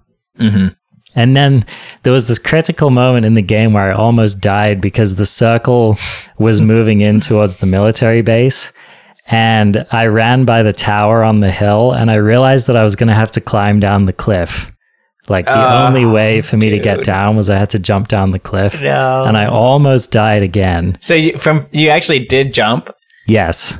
I had to actually jump my way down the cliff and I almost died. See, that's what I love about this game. Exactly, is that, dude. It kind of unfolds like an action movie. You're yeah. Oh man, I guess I just have to jump off the cliff and I know, man. It was a cliffhanger, literally. Yeah. And then right before I got to the bottom, I saw someone prone behind a tree medding, and I just one-shotted them in the head with a Kar 98. Nice. Took that shit. And then the final circle, it was right next to that little base at the foot of that hill. And I rotated around the circle, around the edge of the circle, just doing my due diligence. I saw the other player a little bit before they saw me, and I took him out with my scar. So for me, it was such a triumph because I didn't feel lucky. I mean, there were a few moments I felt lucky, when I survived the cliff, I felt lucky. But I felt like I earned every one of those kills, and I won my gunfights, and I positioned myself smartly, and I rotated smartly, and it was just it really felt like a culmination of a lot of different skills that I've been developing in the game. Good. So anyway, yeah, I was really proud of that one. I have won lucky chicken dinners in solo for sure. I've also won really cowardly chicken dinners. I had a game where I just hid and bush camped the whole game and killed 2 people in one, and I hated it. I finished the game and I felt gross. I wanted to take a shower afterwards. No. And I was never again, dude. It was such a hollow victory. That's funny, man. Because I've spent very little time bush camping. Yeah. But it's still in my play deck is I could do that someday if it made sense. Yeah. I think of it as this thing I could pull out of my back pocket. But mostly I'm intrigued by doing it with squads because I feel the challenge of doing it as a squad is high enough that it would actually be fun. Yeah, I agree. But doing it alone just feels kind of lame. I agree. Yeah. Totally. All right. Well, thanks for that question, Snuggie. That was a great question. MTV Trigger asks, What, if anything, would you guys like to see changed for the guns that get very little use outside of the early game? Winchester and Tommy gun come to mind, and arguably the Uzi. MTB Trigger asked a lot of questions, so let's just take these one by one. Okay. Yeah, I don't know, Robin. What do you think? I mean, every time I think about these guns, I'm like, oh, I wish I used them more. But then I'll equip one and I'll come across a really like reliable weapon like the M4 or something that I can put a sight on. Right? Like that's just something that, by the way, all of these guns have in common. Yes. Is that they only have iron sights. Right. Which for the Uzi, if you're at close range, it doesn't really matter. For the Tommy gun, it has enough power that you could actually use it at medium range, except that it's iron sights and it's really hard to track your target when you're dealing with your recoil. Pretty much the same for the Uzi. And granted, like, by the way, they've improved the iron sights on those two weapons in the last like 3 or 4 months. So, and then the Winchester, I fucking love using that thing. It's just, I feel like I'm likely to be outgamed when I have it. But I had it in early game the other day. I got 3 kills with it before I got an AR. Dude. That thing is awesome. A beast. It's so good. It is such a beast. Mm-hmm. And I almost want, I don't know what I want them to do with it. Because I don't really want them to be able to add some kind of scope to it. But I also want them to add something to it that makes it feel more viable. It has occurred to me that you could be able to add maybe even just one type of scope. And like just a red dot. Yeah, or maybe it would be an ACOG, but the ACOG would have a different look, like a different reticle. Yeah, okay. Like maybe just a solid black line from the bottom that comes up to a point, which is kind of a classic scope style.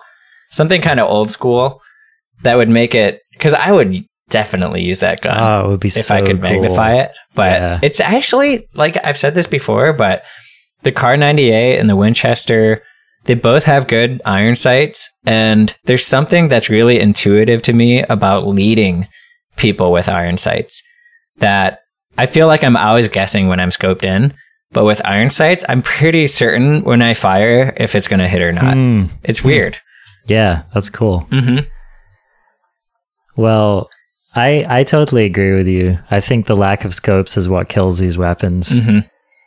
Yeah, I do like that they have early game weapons in this game.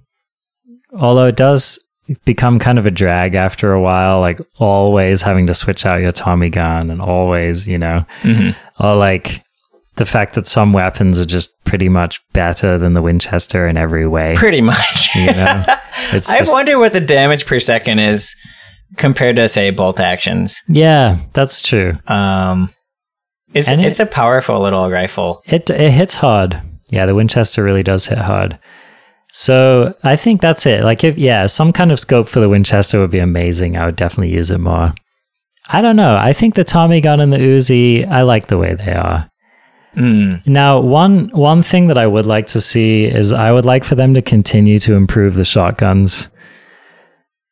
I actually feel like the two kind of old school shotguns are kind of okay as they are. Like, because what are you going to do to those without making them like weird and unrealistic, Yeah. But I think that the S12K, I would like for that to be a better weapon. The S12K? I would like to feel like if I pick this weapon up, it's just going to dominate like any close encounter. And I don't currently feel that way about it. Like, like think about how many times you've been in a situation where you're in a close encounter, you nail your first shot with the S12 and someone's spray has killed you before your second one hits. I think that the S12K, and this is something I've learned from watching streamers, is a spam weapon. Yes, definitely. Which is not something I realized when I first started using it. I was trying to use it like basically a double barrel or pump, where I would take a shot and then reline up and take another shot. I was really careful with my shots. Just clear the whole clip as fast as you can. That's what this gun's for. Right. And so I think when I use it that way, it's actually more useful than I thought. I used to hate this gun. I used to rank this gun at the bottom of the whole game. Like, I would rather have a pistol than the S12K before. Yeah, it can be pretty terrible. Now that I'm like more into the spammy element of it, I feel pretty good going into a house with it. Not a warehouse. I wouldn't go into a warehouse with it with like an open floor plan and like long lines of sight, but something with kind of tighter hallways and rooms, definitely. Yeah. Mm-hmm. This weapon still bothers me because I want it to drop people quicker than it does. Yeah. I think that's what really gets me about it. The pellet spread gets me about it. Yeah. I wish it had a more focused shot area. I think it would be a lot better. I mean, I think just making it like an auto one-shot kill would obviously be OP, but I think that there are just various ways they could improve this gun. Because think about if I were breaching a house in real life, I feel like a weapon like this would be like a godlike weapon, right? Like I just feel like there's no better weapon for a house breach than a Saiga 12, you know? Yeah. But in this game, it doesn't feel that way. Like it does feel soft. Yeah, I would still rather have like a Vector or even just a Scar, just like some full auto weapon. I just feel like I'm more likely to get the job done, and I don't like that. I want to loop back. One thing I'm going to say about the S12K is one thing that might make it a more interesting weapon is if you could pick up slug rounds, because it actually has attachments that makes it feel like you should be able to use it at range. Yes. Right? That would be cool. So good. And you could maybe toggle the firing mode to switch between them. Yeah. Really easy improvement. Really fun. PUBG should do that. Yeah. And I love that idea. I want to loop back to the Winchester and just note that the Winchester is more powerful than every single DMR in the game. Yeah, that's true. It's 66 damage, and then the highest DMR damage is from a crate weapon, the MK14 EBR, which does 61. 5 less damage. And then the best world pickup is the SLR at 58. And so it's 8 damage points above that. Like the Winchester is damaging, man. This thing is powerful. Yeah, and if you can land a headshot, like they're done. Yeah, it's amazing for that. They are done. It's a great gun for sure. Don't underestimate it. Yeah. And it's also, one of the sweet things about the Winchester is because it doesn't have a scope on it. Like if you land one of those 200-meter shots with it, it's like the best feeling in the game. Yeah. So like that's why if custom games still worked, I would be doing 45 round games a lot. Yeah. Where people had to use just 45 round. I'd probably exclude the Vector actually. Yeah, so you could do Winchester and Tommy gun sounds so fun to me. Yeah. Yeah, agreed. And even the revolver is good. Yeah, the R45. It's a great gun. It's a really cool gun. Mm-hmm. Wow. Cool. All right. Long episode. We learned a lot from that. Let's move on to his next question. Do you think the loot density on Sandhawk should be applied to the other maps? I've wondered this. I've found myself missing it when I've switched back to the other maps. But then the more I get into the flow of the other maps, I think it would be too much. Mm-hmm.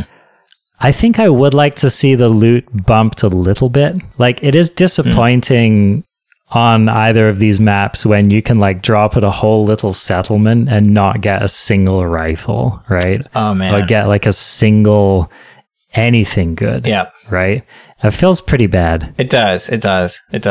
I'm definitely used to getting like going into a building that might have 2 stories and finding a weapon. And on Erincole and Miramar, I'll get through 2 or 3 buildings sometimes and not have a single weapon yet. No weapons, dude. It's awful. It's so like think about the times you've dropped in Pachinki and looted 4 houses and not found a weapon and just died. Yeah, and that's why nobody will have a perfect record at this game ever. Yeah, it's true. I know, it's brutal. Yeah, which is like, I don't know. At the same time, that is sort of the nature of RNG, and they're bigger maps. Like, it actually does make sense that they would have higher loot spawns on a smaller map because the density of people is higher. So you need to find weapons more quickly, and everyone needs to have a higher chance earlier, right? of finding good stuff so that there's kind of an even playing table. Because otherwise, it's just you land at a settlement, one person's going to find a gun and kill everybody. So it makes sense that they'd have to increase the loot tables there in Sandhawk. But I don't know. I actually think it's pretty good right now. I do miss when I go to the bigger maps. I do think it feels kind of slow, but that's just there's no way to undo that. Adding more loot's not going to change that. Yeah. It won't necessarily change that, but I would like to see them bump it a little bit. I wouldn't say dramatically, but I would, I don't know. Or at least things like I'd like to see more rifles. I'd like to see more good scopes. Something I don't know if you've noticed this lately, but I've found it a lot harder to find red dots and holographics than I used to. Have you noticed that at all? Actually, now that you mention it, yes. Yeah. Yeah. I think that they've taken down the the incidence of those. Yeah. And that kind of bothers me. I don't like that change. Maybe it's just because I don't like iron sights. Not good with them. Right. But no, and the close range sights are really useful. They are. Right. Like if I was going to have any sight, I could only choose one sight for the whole game. It would probably be a red dot. A red dot, exactly. Yeah, I totally agree. So it's a bitch when you're running around and you can't find, or especially if you have a squad and like two of you don't have them and you just have to deal with that. That's tough. Yeah. Yeah. All right, let's do this next question. If you could pick one style or outfit to bring to PUBG Cosmetics, what would it be? He's really cashing in on this. Yeah. Getting his money's worth. Oh, hipster? I don't know. Is there hipster outfits yet? I don't think there are. Like, I wear a lot of plaid, personally. Okay. In the winter, I wear turtlenecks sometimes. Oh, the Steve Jobs outfit would be good. Yeah. Yep. Blue jeans and a turtleneck with round glasses. Yeah. I mean, I don't even think they have white t-shirts. They have white tank tops. Like, I'm kind of, sometimes I'm a white t-shirt and jeans kind of a guy. Oh, okay. Check this out. $1 million PUBG idea. Tattoos. Right? That'd be amazing. Okay. So you get like a skin and it's like an actual skin. It's like your skin and it's a tattoo. I like that. Yeah. I like it. Why not? Especially for your arms, because that's what's not going to be covered up by armor. Yeah, and like think about it, like you could put on some gnarly face tat, you know? That would be like the more rare items. Now you're talking. Yeah, that would be gnarly dope. Face tats. She reminded me of like Far Cry 3 or something. Totally. Yeah, I like that. Okay. Another outfit, the Michelin Man. It's like the whole body. That'd be amazing. Now you're talking. Yeah. I mean, that other game that we don't talk about. Yeah. I don't know if you are aware of what kind of outfits they have, but they're pretty outlandish. They're like, there's like furry costumes and like, I don't even know what. There's a lot of cool shit. Burning Man. Like, yeah, it's exactly. That game is the Burning Man of Battle Royale. Yeah. And like, that sounds really fun. That would be, dude. That's a battle royale right there. BR Burning Man. Oh, dude. Yeah. Oh, that's so brutal. Love it. There'd be all these crazy sculptures and stuff. Wow. And you'd ride bicycles around the desert. Wow. Yep. Nuts. Awesome. Okay. Finally. So, yeah. Last question from MTB Trigger is, if you could play one squad game filled with any other 3 people in history, dead or alive, who would it be? Wow. He said it's a game you get to the top 10, you don't hot drop with history. Which is hilarious.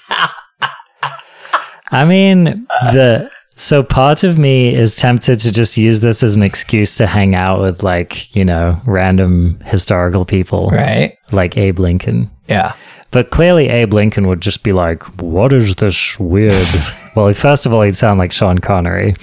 What is this weird modern magic you're doing here? Right. You know, he'd be a pretty terrible squad mate. So... You have to... I mean, he was a statesman. Yeah. So, like, my mind first went to, well, like, first of all, video games are kind of a modern phenomenon, and even people who are concurrent with us or contemporary, a lot of people don't play games. So I was just like, who would be down to like play games with me? I was like taking this question really literally, but then I'm starting to loosen up a little bit with it now. And I think it would be really fun to play with military strategists or like Napoleon would be really fun to play Oh boy. Okay. Yeah. I mean, he was a strategist, like he controlled battlefields, but he was brilliant at it. So I'd be curious to see what he would say about tactics, right? And how a small unit of people should move around an unknown battlefield, or at least a known map, but unknown where others are, and how he would process that situation would be really fascinating to me. I guess the Art of War guy, Sun Tzu? Sun Tzu? Oh, Yeah. snap. Dude. You're just going for the full Monty here. Yeah. Well, and then like Machiavelli would be a third. There you go. Damn, man. The mastermind crew. The evil geniuses. That's awesome. Yeah, I don't know. For some reason, Macaulay Culkin pops into my mind. I mean, just think about that. We clearly have different approaches and responses. All right, yeah, let's go with, okay. Just, this would be a great squad. We got Macaulay Culkin. We got Will Smith. I mean, come on. Will Smith. That'd be great. I don't know. Was that the argument for Will Smith? I mean, come on, man. It would be brilliant. You know, and the thing about Will Smith is he probably would be full of one-liners. He would, but he'd probably be fucking good at it. Dude, that's what your squad is all about. Macaulay Culkin, too. He'd be like, he'd be the cute kid with the cute kid one-liners, and Will Smith would be like the cool guy with the one-liners, and yeah. Okay, but then finally, surprise. Let me guess. Okay.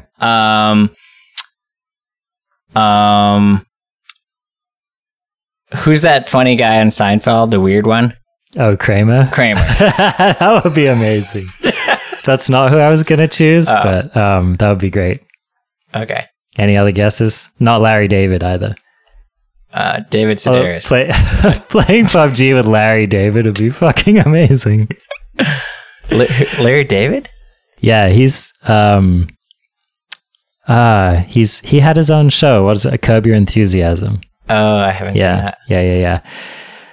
No. But my final squad mate would be Mel Gibson. Oh my god! Just because, I mean, come on, Macaulay Culkin, Will Smith, and Mel Gibson. That would have to be. If you're gonna throw Mel Gibson in there, then I would do Mel Gibson, John Cena, and Nicolas Cage. Oh damn! Yeah. Nicolas Cage is a good one.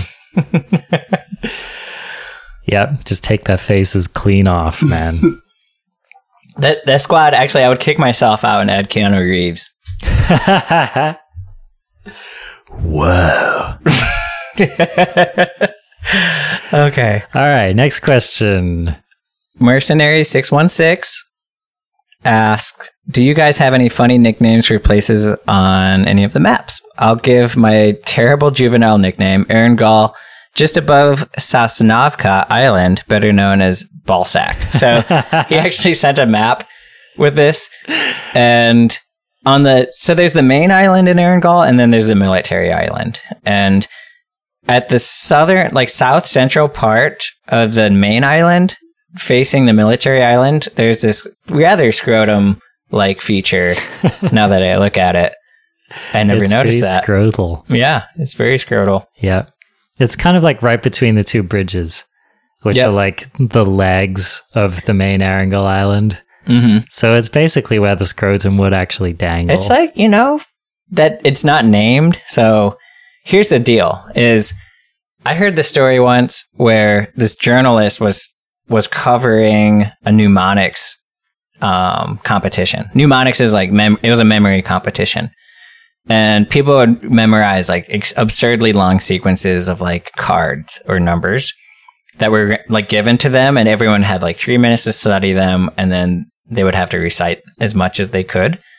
And the way that people remembered things was they would associate each part of the sequence with something super memorable, which in their case, they would usually go for something really grotesque or violent or sexual or pornographic. And so having a feature called, what was it? Ballsack Perfect. is actually smarter than it sounds. There you go. Mm-hmm. So do you have any funny nicknames? I think it's just like short naming stuff. Like instead of, I don't even know the full name. Whatever, we call it Novo. Yeah. Novo Iraq or something. I don't know. Novorinsky Rakanish, something like that. Novosko Ricky. It's Novo. Yeah, there you go. It's Novo. And Do you even know what the southern island is called? Don't look at the map. I'm looking at it right now. But the answer is no. Yeah. Mm-hmm. That's the funny thing about this game. It's like a lot of people don't even know what the southern island is called. So I don't have like a crazy number of these. The one that jumps into my mind is Wacky Jackies. It's not so much a location as a building name. Right. So, this is the name for the God building on Miramar. Mm-hmm. And then I don't know, people have come up with some pretty crazy names for the sunken city, the water town, like Venice, or for a while after the flooding in Texas, Houston? Max is calling it Houston, which I'm sorry, Burn. that's in really poor taste. But there it is. Okay.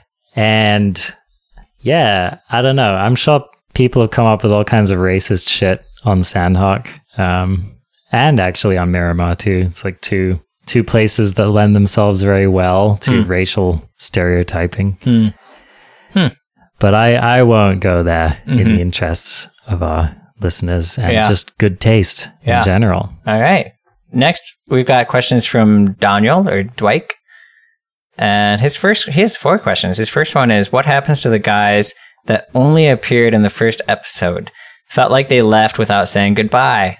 That's a good question. Yeah. Those seditious bastards. So back then, we had 2 other hosts. We had 4 hosts. Was it the first one? Actually, we had 5 because No. Tim was there too. At the big. Oh, Tim was in the first episode. Whoa, crazy. Okay, I have to make sure I have my history right. I remember the early episodes. Basically, what happened was, basically Arjuna. This was Arjuna's brainchild, and Arjuna is like, "Hey," like me and Arjuna had chatted about it, and then finally Arjuna was just like, "Hey, why don't we just do that?" And like he spearheaded like putting all of this stuff together, and basically told us what to do in terms of like recording and how it would all work. And we all like agreed at that point. And I think that it seemed a little bit more official or something once that happened. And it kind of, Alex and Liz, who joined us for the first episode or 2, were looking for something more casual.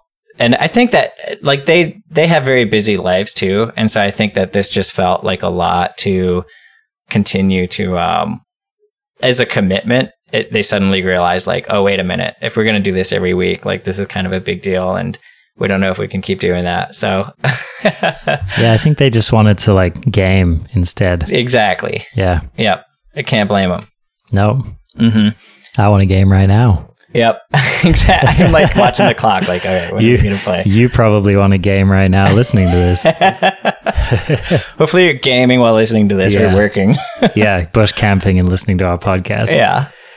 So yeah, I get the impression that exactly. I think the way you outlined it is what happened. And then Tim, why did Tim drop off? I think he was never really that interested to begin with. Yeah. I think he just kind of sat in on the first one because he was there. Yeah. Just like the hipster he is. Yeah. He was there before it was cool. So yeah, but I do remember there was a really sad thing that happened where we got Alex back on the show and recorded this really epically long and pretty good episode about cheating. Yeah.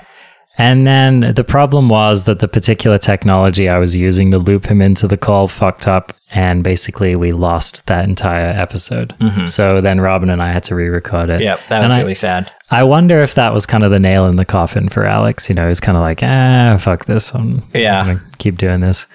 Yeah. However, I think it would be really amazing if the two of them started a podcast about Rainbow Six. I agree. And I don't know. Is that something that I know that you've talked to them about it? I have talked to them about it because I know they would do a much better job at it than I would. And I've seen some people suggest in the Discord that I like branch off because I play R6 more and like do a show on that. But I don't play it enough to feel like I could really offer good enough information. It would be a show where I like interview people who know what they're doing. So yeah, that game's pretty intense. And there's a lot more detail. Like here, we can break down the different weapons and the metas involved with that. But the meta involved with, they have around 40 different characters or what they call operators right now. It's a tall order to know all of those operators and then all of the different interactions between them.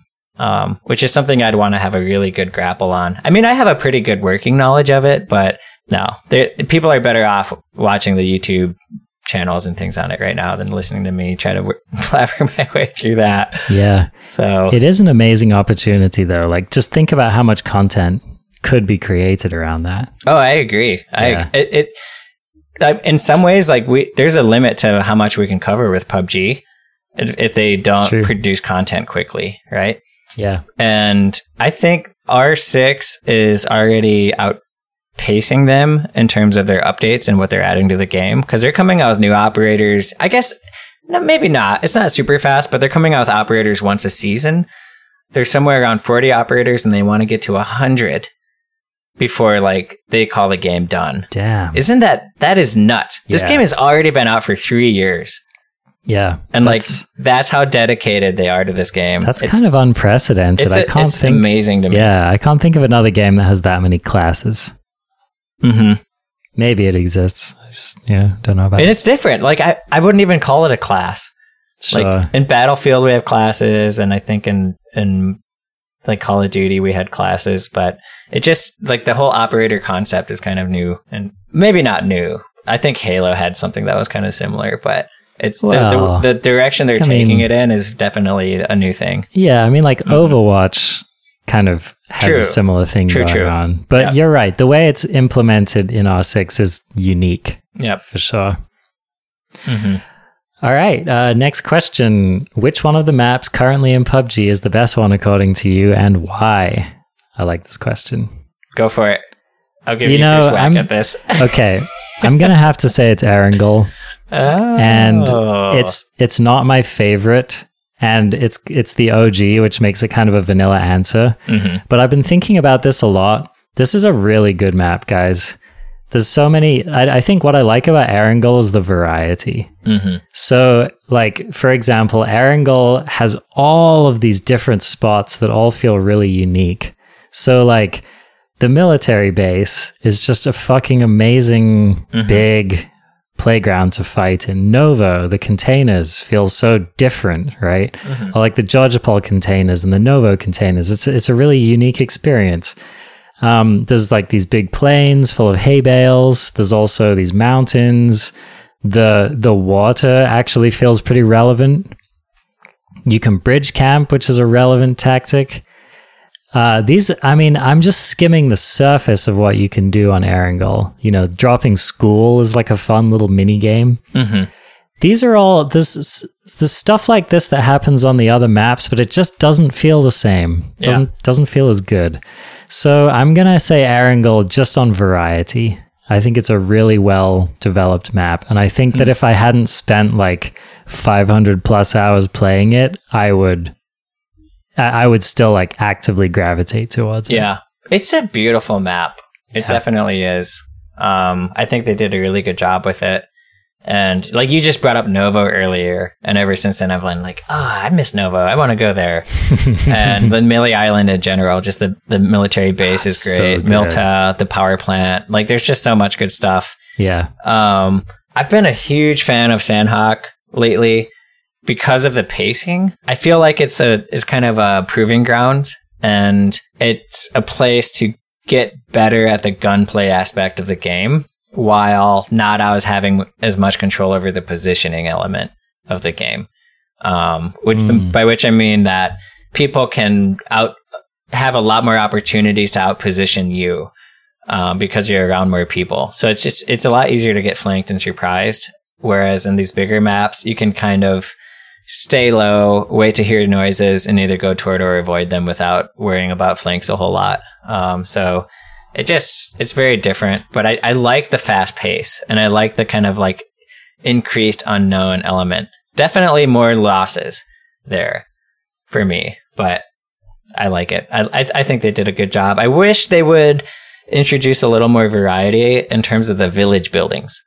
Yes. Right. That's my main complaint about it now. But that said, I like the small map size, the quicker circle pace, the high loot, and the higher density of everything on Sanhok. So it's my favorite. I agree. Like, they did a really good job of making Sanhok just a different PUBG experience. Mm-hmm. And I think they did it like it's different, but it's still PUBG, which I think is a pretty amazing achievement. So I totally agree. I think it's a really successful map. I think it changes the style of play just enough to make it a really unique experience. So I have my issues with Sanhok, which I've talked about before, but I like the smaller map size. I hope they make more maps this size. Mm-hmm. And I hope that they continue to play with that form factor because it's a good one. All right. What are your best tips to people that maybe have played for 400 to 500 plus hours and still want to improve? How do you guys challenge yourselves? This is a really good question. Yeah. Well, one way is with challenges. Okay. There you go. Giving yourself a restricted loadout is the easiest way to do this, which we've tried to implement that with the podcast a little by giving you guys different challenges to try. I think that's a really easy way to do it.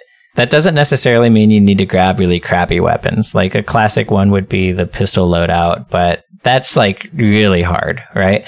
And so maybe a good one would be instead to use one of the weapons we mentioned above.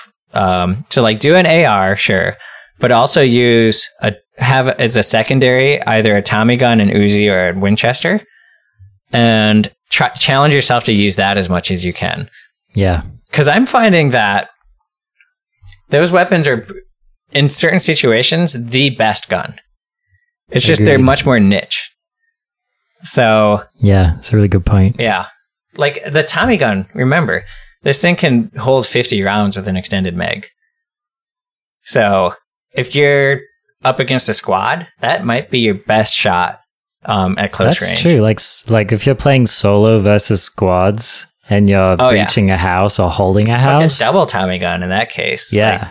Oh, baby. But yeah, it really could be, maybe apart from like an M249, it could be your best weapon. Mm-hmm. So yeah, totally agreed. That's great advice.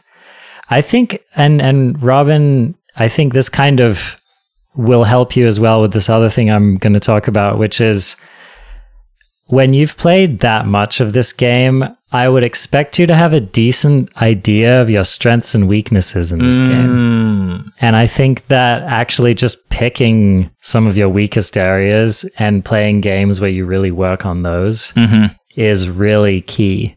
So, for example, something that I've really noticed lately that I want to work on, and actually I'm going to make an effort to do this, take my own medicine, is I've been holding my peaks too long and I've been getting headshot. And it's something that consistently has been happening to me. Don't do it. And I've been really getting frustrated, like, oh man, I fucking got Kar 98'd again, right? Yeah.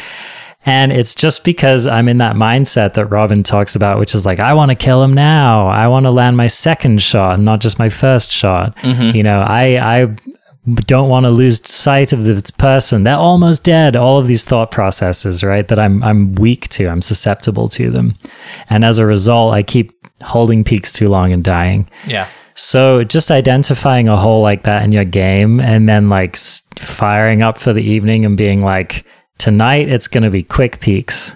I'm just going to like pop in and pop out, pop in and pop out. And you do it like too much, I think that's the way you form a new habit, is to do something too much. Yeah. And then you kind of overcompensate, and then you get more used to it, and then you start to work it in properly. Yeah. Okay, so here's like a really general thing that I'm going to point out, and it's not going to be specific advice, but general might be better in this case because we're talking to a lot of different people who play the game very differently.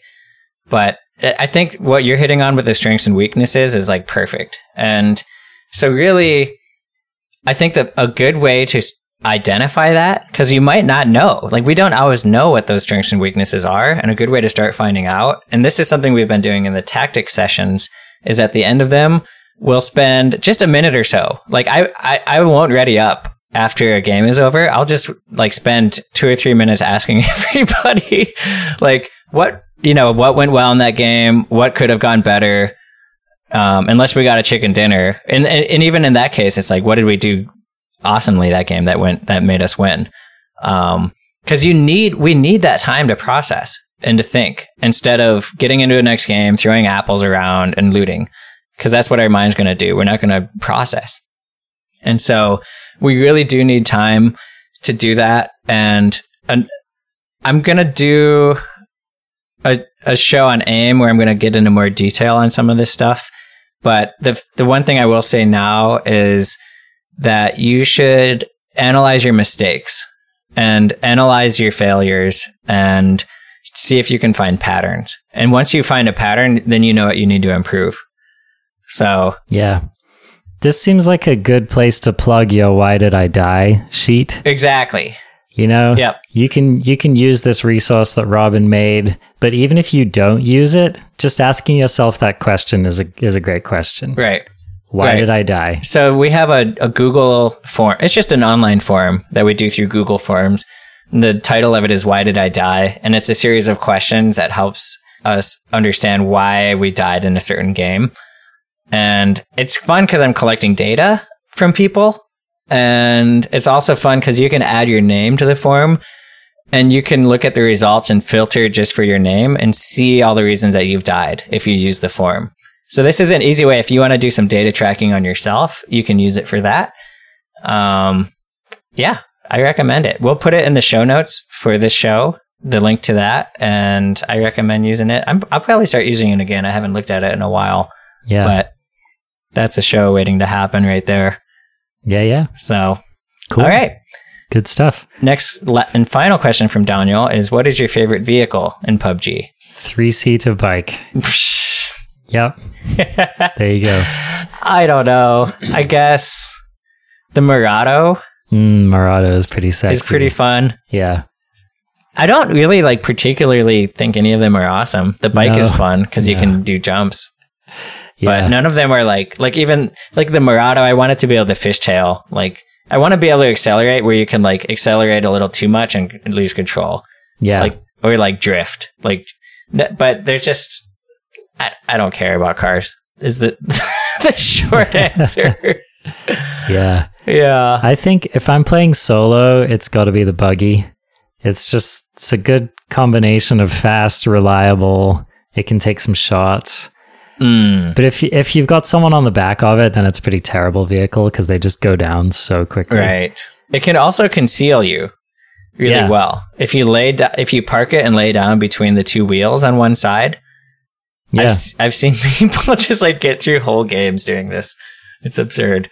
Yeah, or you could do that classic cheese move of flipping your buggy and staying in it. Yes. Better in third person, but it is so fun to watch. Yeah. And to do. Yeah. So thanks, Daniel, for those questions. Yep. Next we got All Five Horizons. Mm-hmm. And he's on Xbox. Oh no, his question's about Xbox. He says, on Xbox, which of these two would you choose? UMP versus Vector, SCAR versus M416. Yep. Okay. So between the UMP and Vector. Basic question here. Yeah.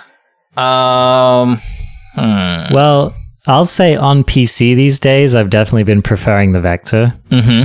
But I think on Xbox, I would tend to go with the UMP.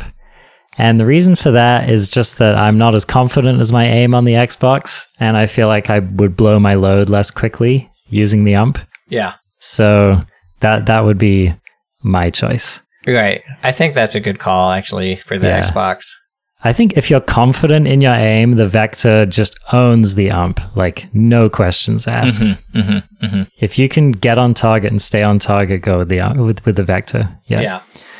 Now, Scar versus M416, this is like the perennial question. And this one, I think this one really just comes down to preference. Especially since I actually don't know the current state of the game, like as far as how patched the Scar and the M416 are these days. I'm going to assume that they are close to the way that they are on the PC these days. And if that's the case, then the Scar's actually been inching up lately against the M4. The M4 has gotten a series of pretty substantial nerfs. So, but again, it's kind of like, what do you want to use them for? Right. I will say I used the Scar recently, and it was more stable than I remembered it being. Yeah, they improved it. Yep. So the Scar, when I get the opportunity, I'm going to be using the Scar more. I mean, it's really hard to answer this quickly because ump versus Vector really depends on what your other weapon is. Yeah, that's true. To me. So I would use a Vector if my other weapon was an AR, unless I was on Sandhawk. Then I would do Vector and DMR, because Vectors are usually like viable in most situations in close and medium range there. Yeah. And then the ump, if I was on Miramar, I'd want the ump and an AR, right? Yeah. Or a sniper. Yeah, because the ump is really similar to an AR. It's just a little less powerful, but a lot more stable. Yeah. And also less damage at range. So yeah, it's substantially worse at range. Right. Is the thing. Yeah. I don't see a good place for the ump. It's a great weapon, but it's not like a particular niche like the others. It's like a really versatile, low-powered AR is what it feels like to me. Yeah. So I'd rather just have an AR. Yeah. So the Vector has, like, if I'm going into a house and I have an AR, and then the ump is equipped as my secondary, I'm like, fuck it, I'll just keep the AR out, because it's pretty much the same. Right. It's a little, it's shorter, of course, in an AR, so you're not going to get weapon tuck, and it's a little more stable, but you don't need that stability at close range. Yeah, you bring it up quicker, which is nice. Yeah, that's true. But I would say Vector is kind of a clear winner for me in this case. Do you think on the Xbox, though? If you have another gun. Yeah. Okay, yeah, that's fair enough. Yeah. I think that's the main thing to watch out for between these two weapons, is just like, if you are the kind of person who typically blows your load and doesn't kill them with the Vector, then either, get better at it or steer towards the ump. That's the trick. That's the trick with the Vector. Can you kill them in one fell swoop? And if you can't, don't use it. So yeah, I don't know. Scar versus M4. These days, I'm still leaning towards the M4. Maybe it's just my conditioning. I just still feel like it's one of the most balanced weapons. It kind of seems to do everything. It does range well. It does up close well. Here's one plug: is the best player on the Chinese team at PGI used the Scar. Okay. Well, there you go. Yep. And yeah, I would love to pick the brains of someone like that, or just the people who've played like 5,000 hours of this game. Because I feel like there are subtleties to these weapons that you just don't pick up unless you've played that long. Yeah. I think, to people like that, or even people like, Shroud or any of these big streamers like Wacky Jackie, they're really going to feel the difference with these weapons because they've just played so much. They've done so much analysis. There's a feel to each one of them. And I just think that unless you play this game for 8 hours a day, you're really going to know that. So, growth area for our podcast. Let's get some of those people on here.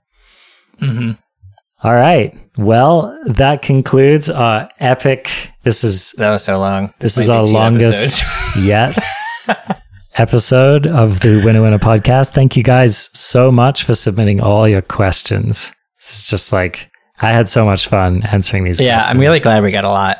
Yeah, me too. You guys are awesome. And did we answer all of them? Did you pool all of the questions here? Yes. That's great. This was it. Cool.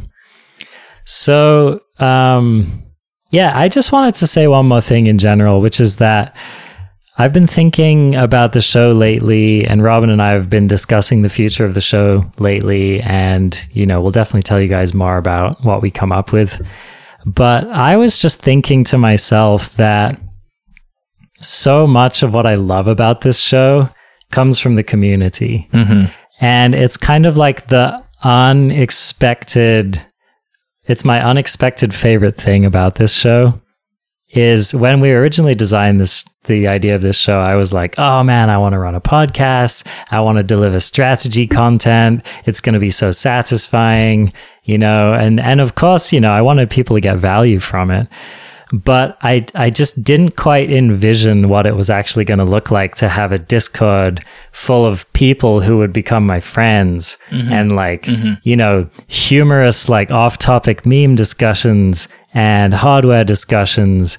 And, I've gotten to learn about people's work lives and their family lives and, gotten to meet a few people's partners. And it's just kind of like, there's so much of this show has been co-created by you, the people listening. And I just, as time goes on, I only appreciate that more. And I look forward to getting in the Discord, and I look forward to, getting people on the show. And I'm feeling really grateful. So you guys are amazing. Nice. I agree. Yeah. It was unexpected, actually, the community aspect of it, for sure. And it's kind of half of it right now. My PUBG life is like half podcast, half Discord community around it. And I'm grateful as well. So as we think about the future, we're definitely thinking about you guys and how to kind of build more meaningful connections between the podcast and the listeners. So keep yourselves posted. Yeah. And I just wanted to say, as an extension of that, if you're somebody who wants to get more involved with this podcast, reach out to us. Mm-hmm. If you have ideas for how to make this podcast better and there are things that you could actually do, reach out to us. Absolutely. Because, so many of the cool things that we do or have done have been suggestions from our listeners. Mm-hmm. So, I really encourage you to do that. You can always email us. You can find us in the Discord and send us personal messages. And, we now have tournaments coming up, which I'm actually, I should announce this because this is really exciting. We have Skills and Thrills and SoCola are arranging a tournament. And it's nice. Yeah. This has been a long time coming. So thank you guys for your patience. And we've had a few false starts around this because, it turns out running a tournament is difficult and it takes work and coordination. So SoCo and Skills and Thrills are running this tournament. And the best way to get involved is to actually go to our, why can't I find it? It's our tournaments subheading in our Discord, and it's under custom games. Mm-hmm. And they made an announcement about it. And basically, it's going to be on August 26th. So this month, in about 10 days. And it's going to start at 3 p.m. Eastern Standard Time. So that's noon Pacific time. And then, of course, different times all around. Wait, what date? I missed this. So this is on August 26th. Oof. Which is a Sunday. Oh, right. Yep. So this is our first official winner-winner tournament, and we're really excited about it. And so, if you want to sign up for this, then send a direct message to SoCola, or just come to the tournament's channel and inquire more about it. Yeah. That's awesome news. For anyone else out there who wants to join, just get prepared to get smashed by my squad, whatever my squad is. Bring it on. But anyway, that reminds me of this other thing where there's this thing called Face It. I'm not familiar with it at all, but I signed up for it because apparently they're coordinating with PUBG, and it's some kind of tournament creation platform and also a rank tracking platform. So I think this is PUBG's way of kind of outsourcing their ranking interface. PUBG will give their stats to FACEIT, and then you can see your rank there, and you can also either start or join tournaments on FACEIT. You can sign up for a private beta with PUBG through this, and if you should just check out FACEIT, and there should be some kind of link to PUBG there, which is how I did it. That seems exciting. I know the FACEIT already does tournaments for Overwatch and CSGO and other games, so it seemed like a big deal, but honestly, I haven't heard anyone else talk about it, and I've never heard of it before, except for through my newsfeed, so I'm not sure if this is a thing or not. That's awesome. Mm-hmm. We're moving in the competitive direction. I'm excited about that. Yeah.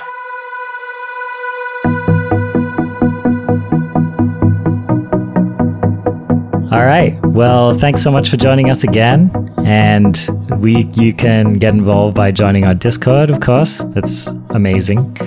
And you can always reach us using winnerpodcast@gmail.com email address. We also have an Xbox club and a mobile clan. So, search for the mobile clan is Winner Podcast, all one word. Apparently Winner was taken.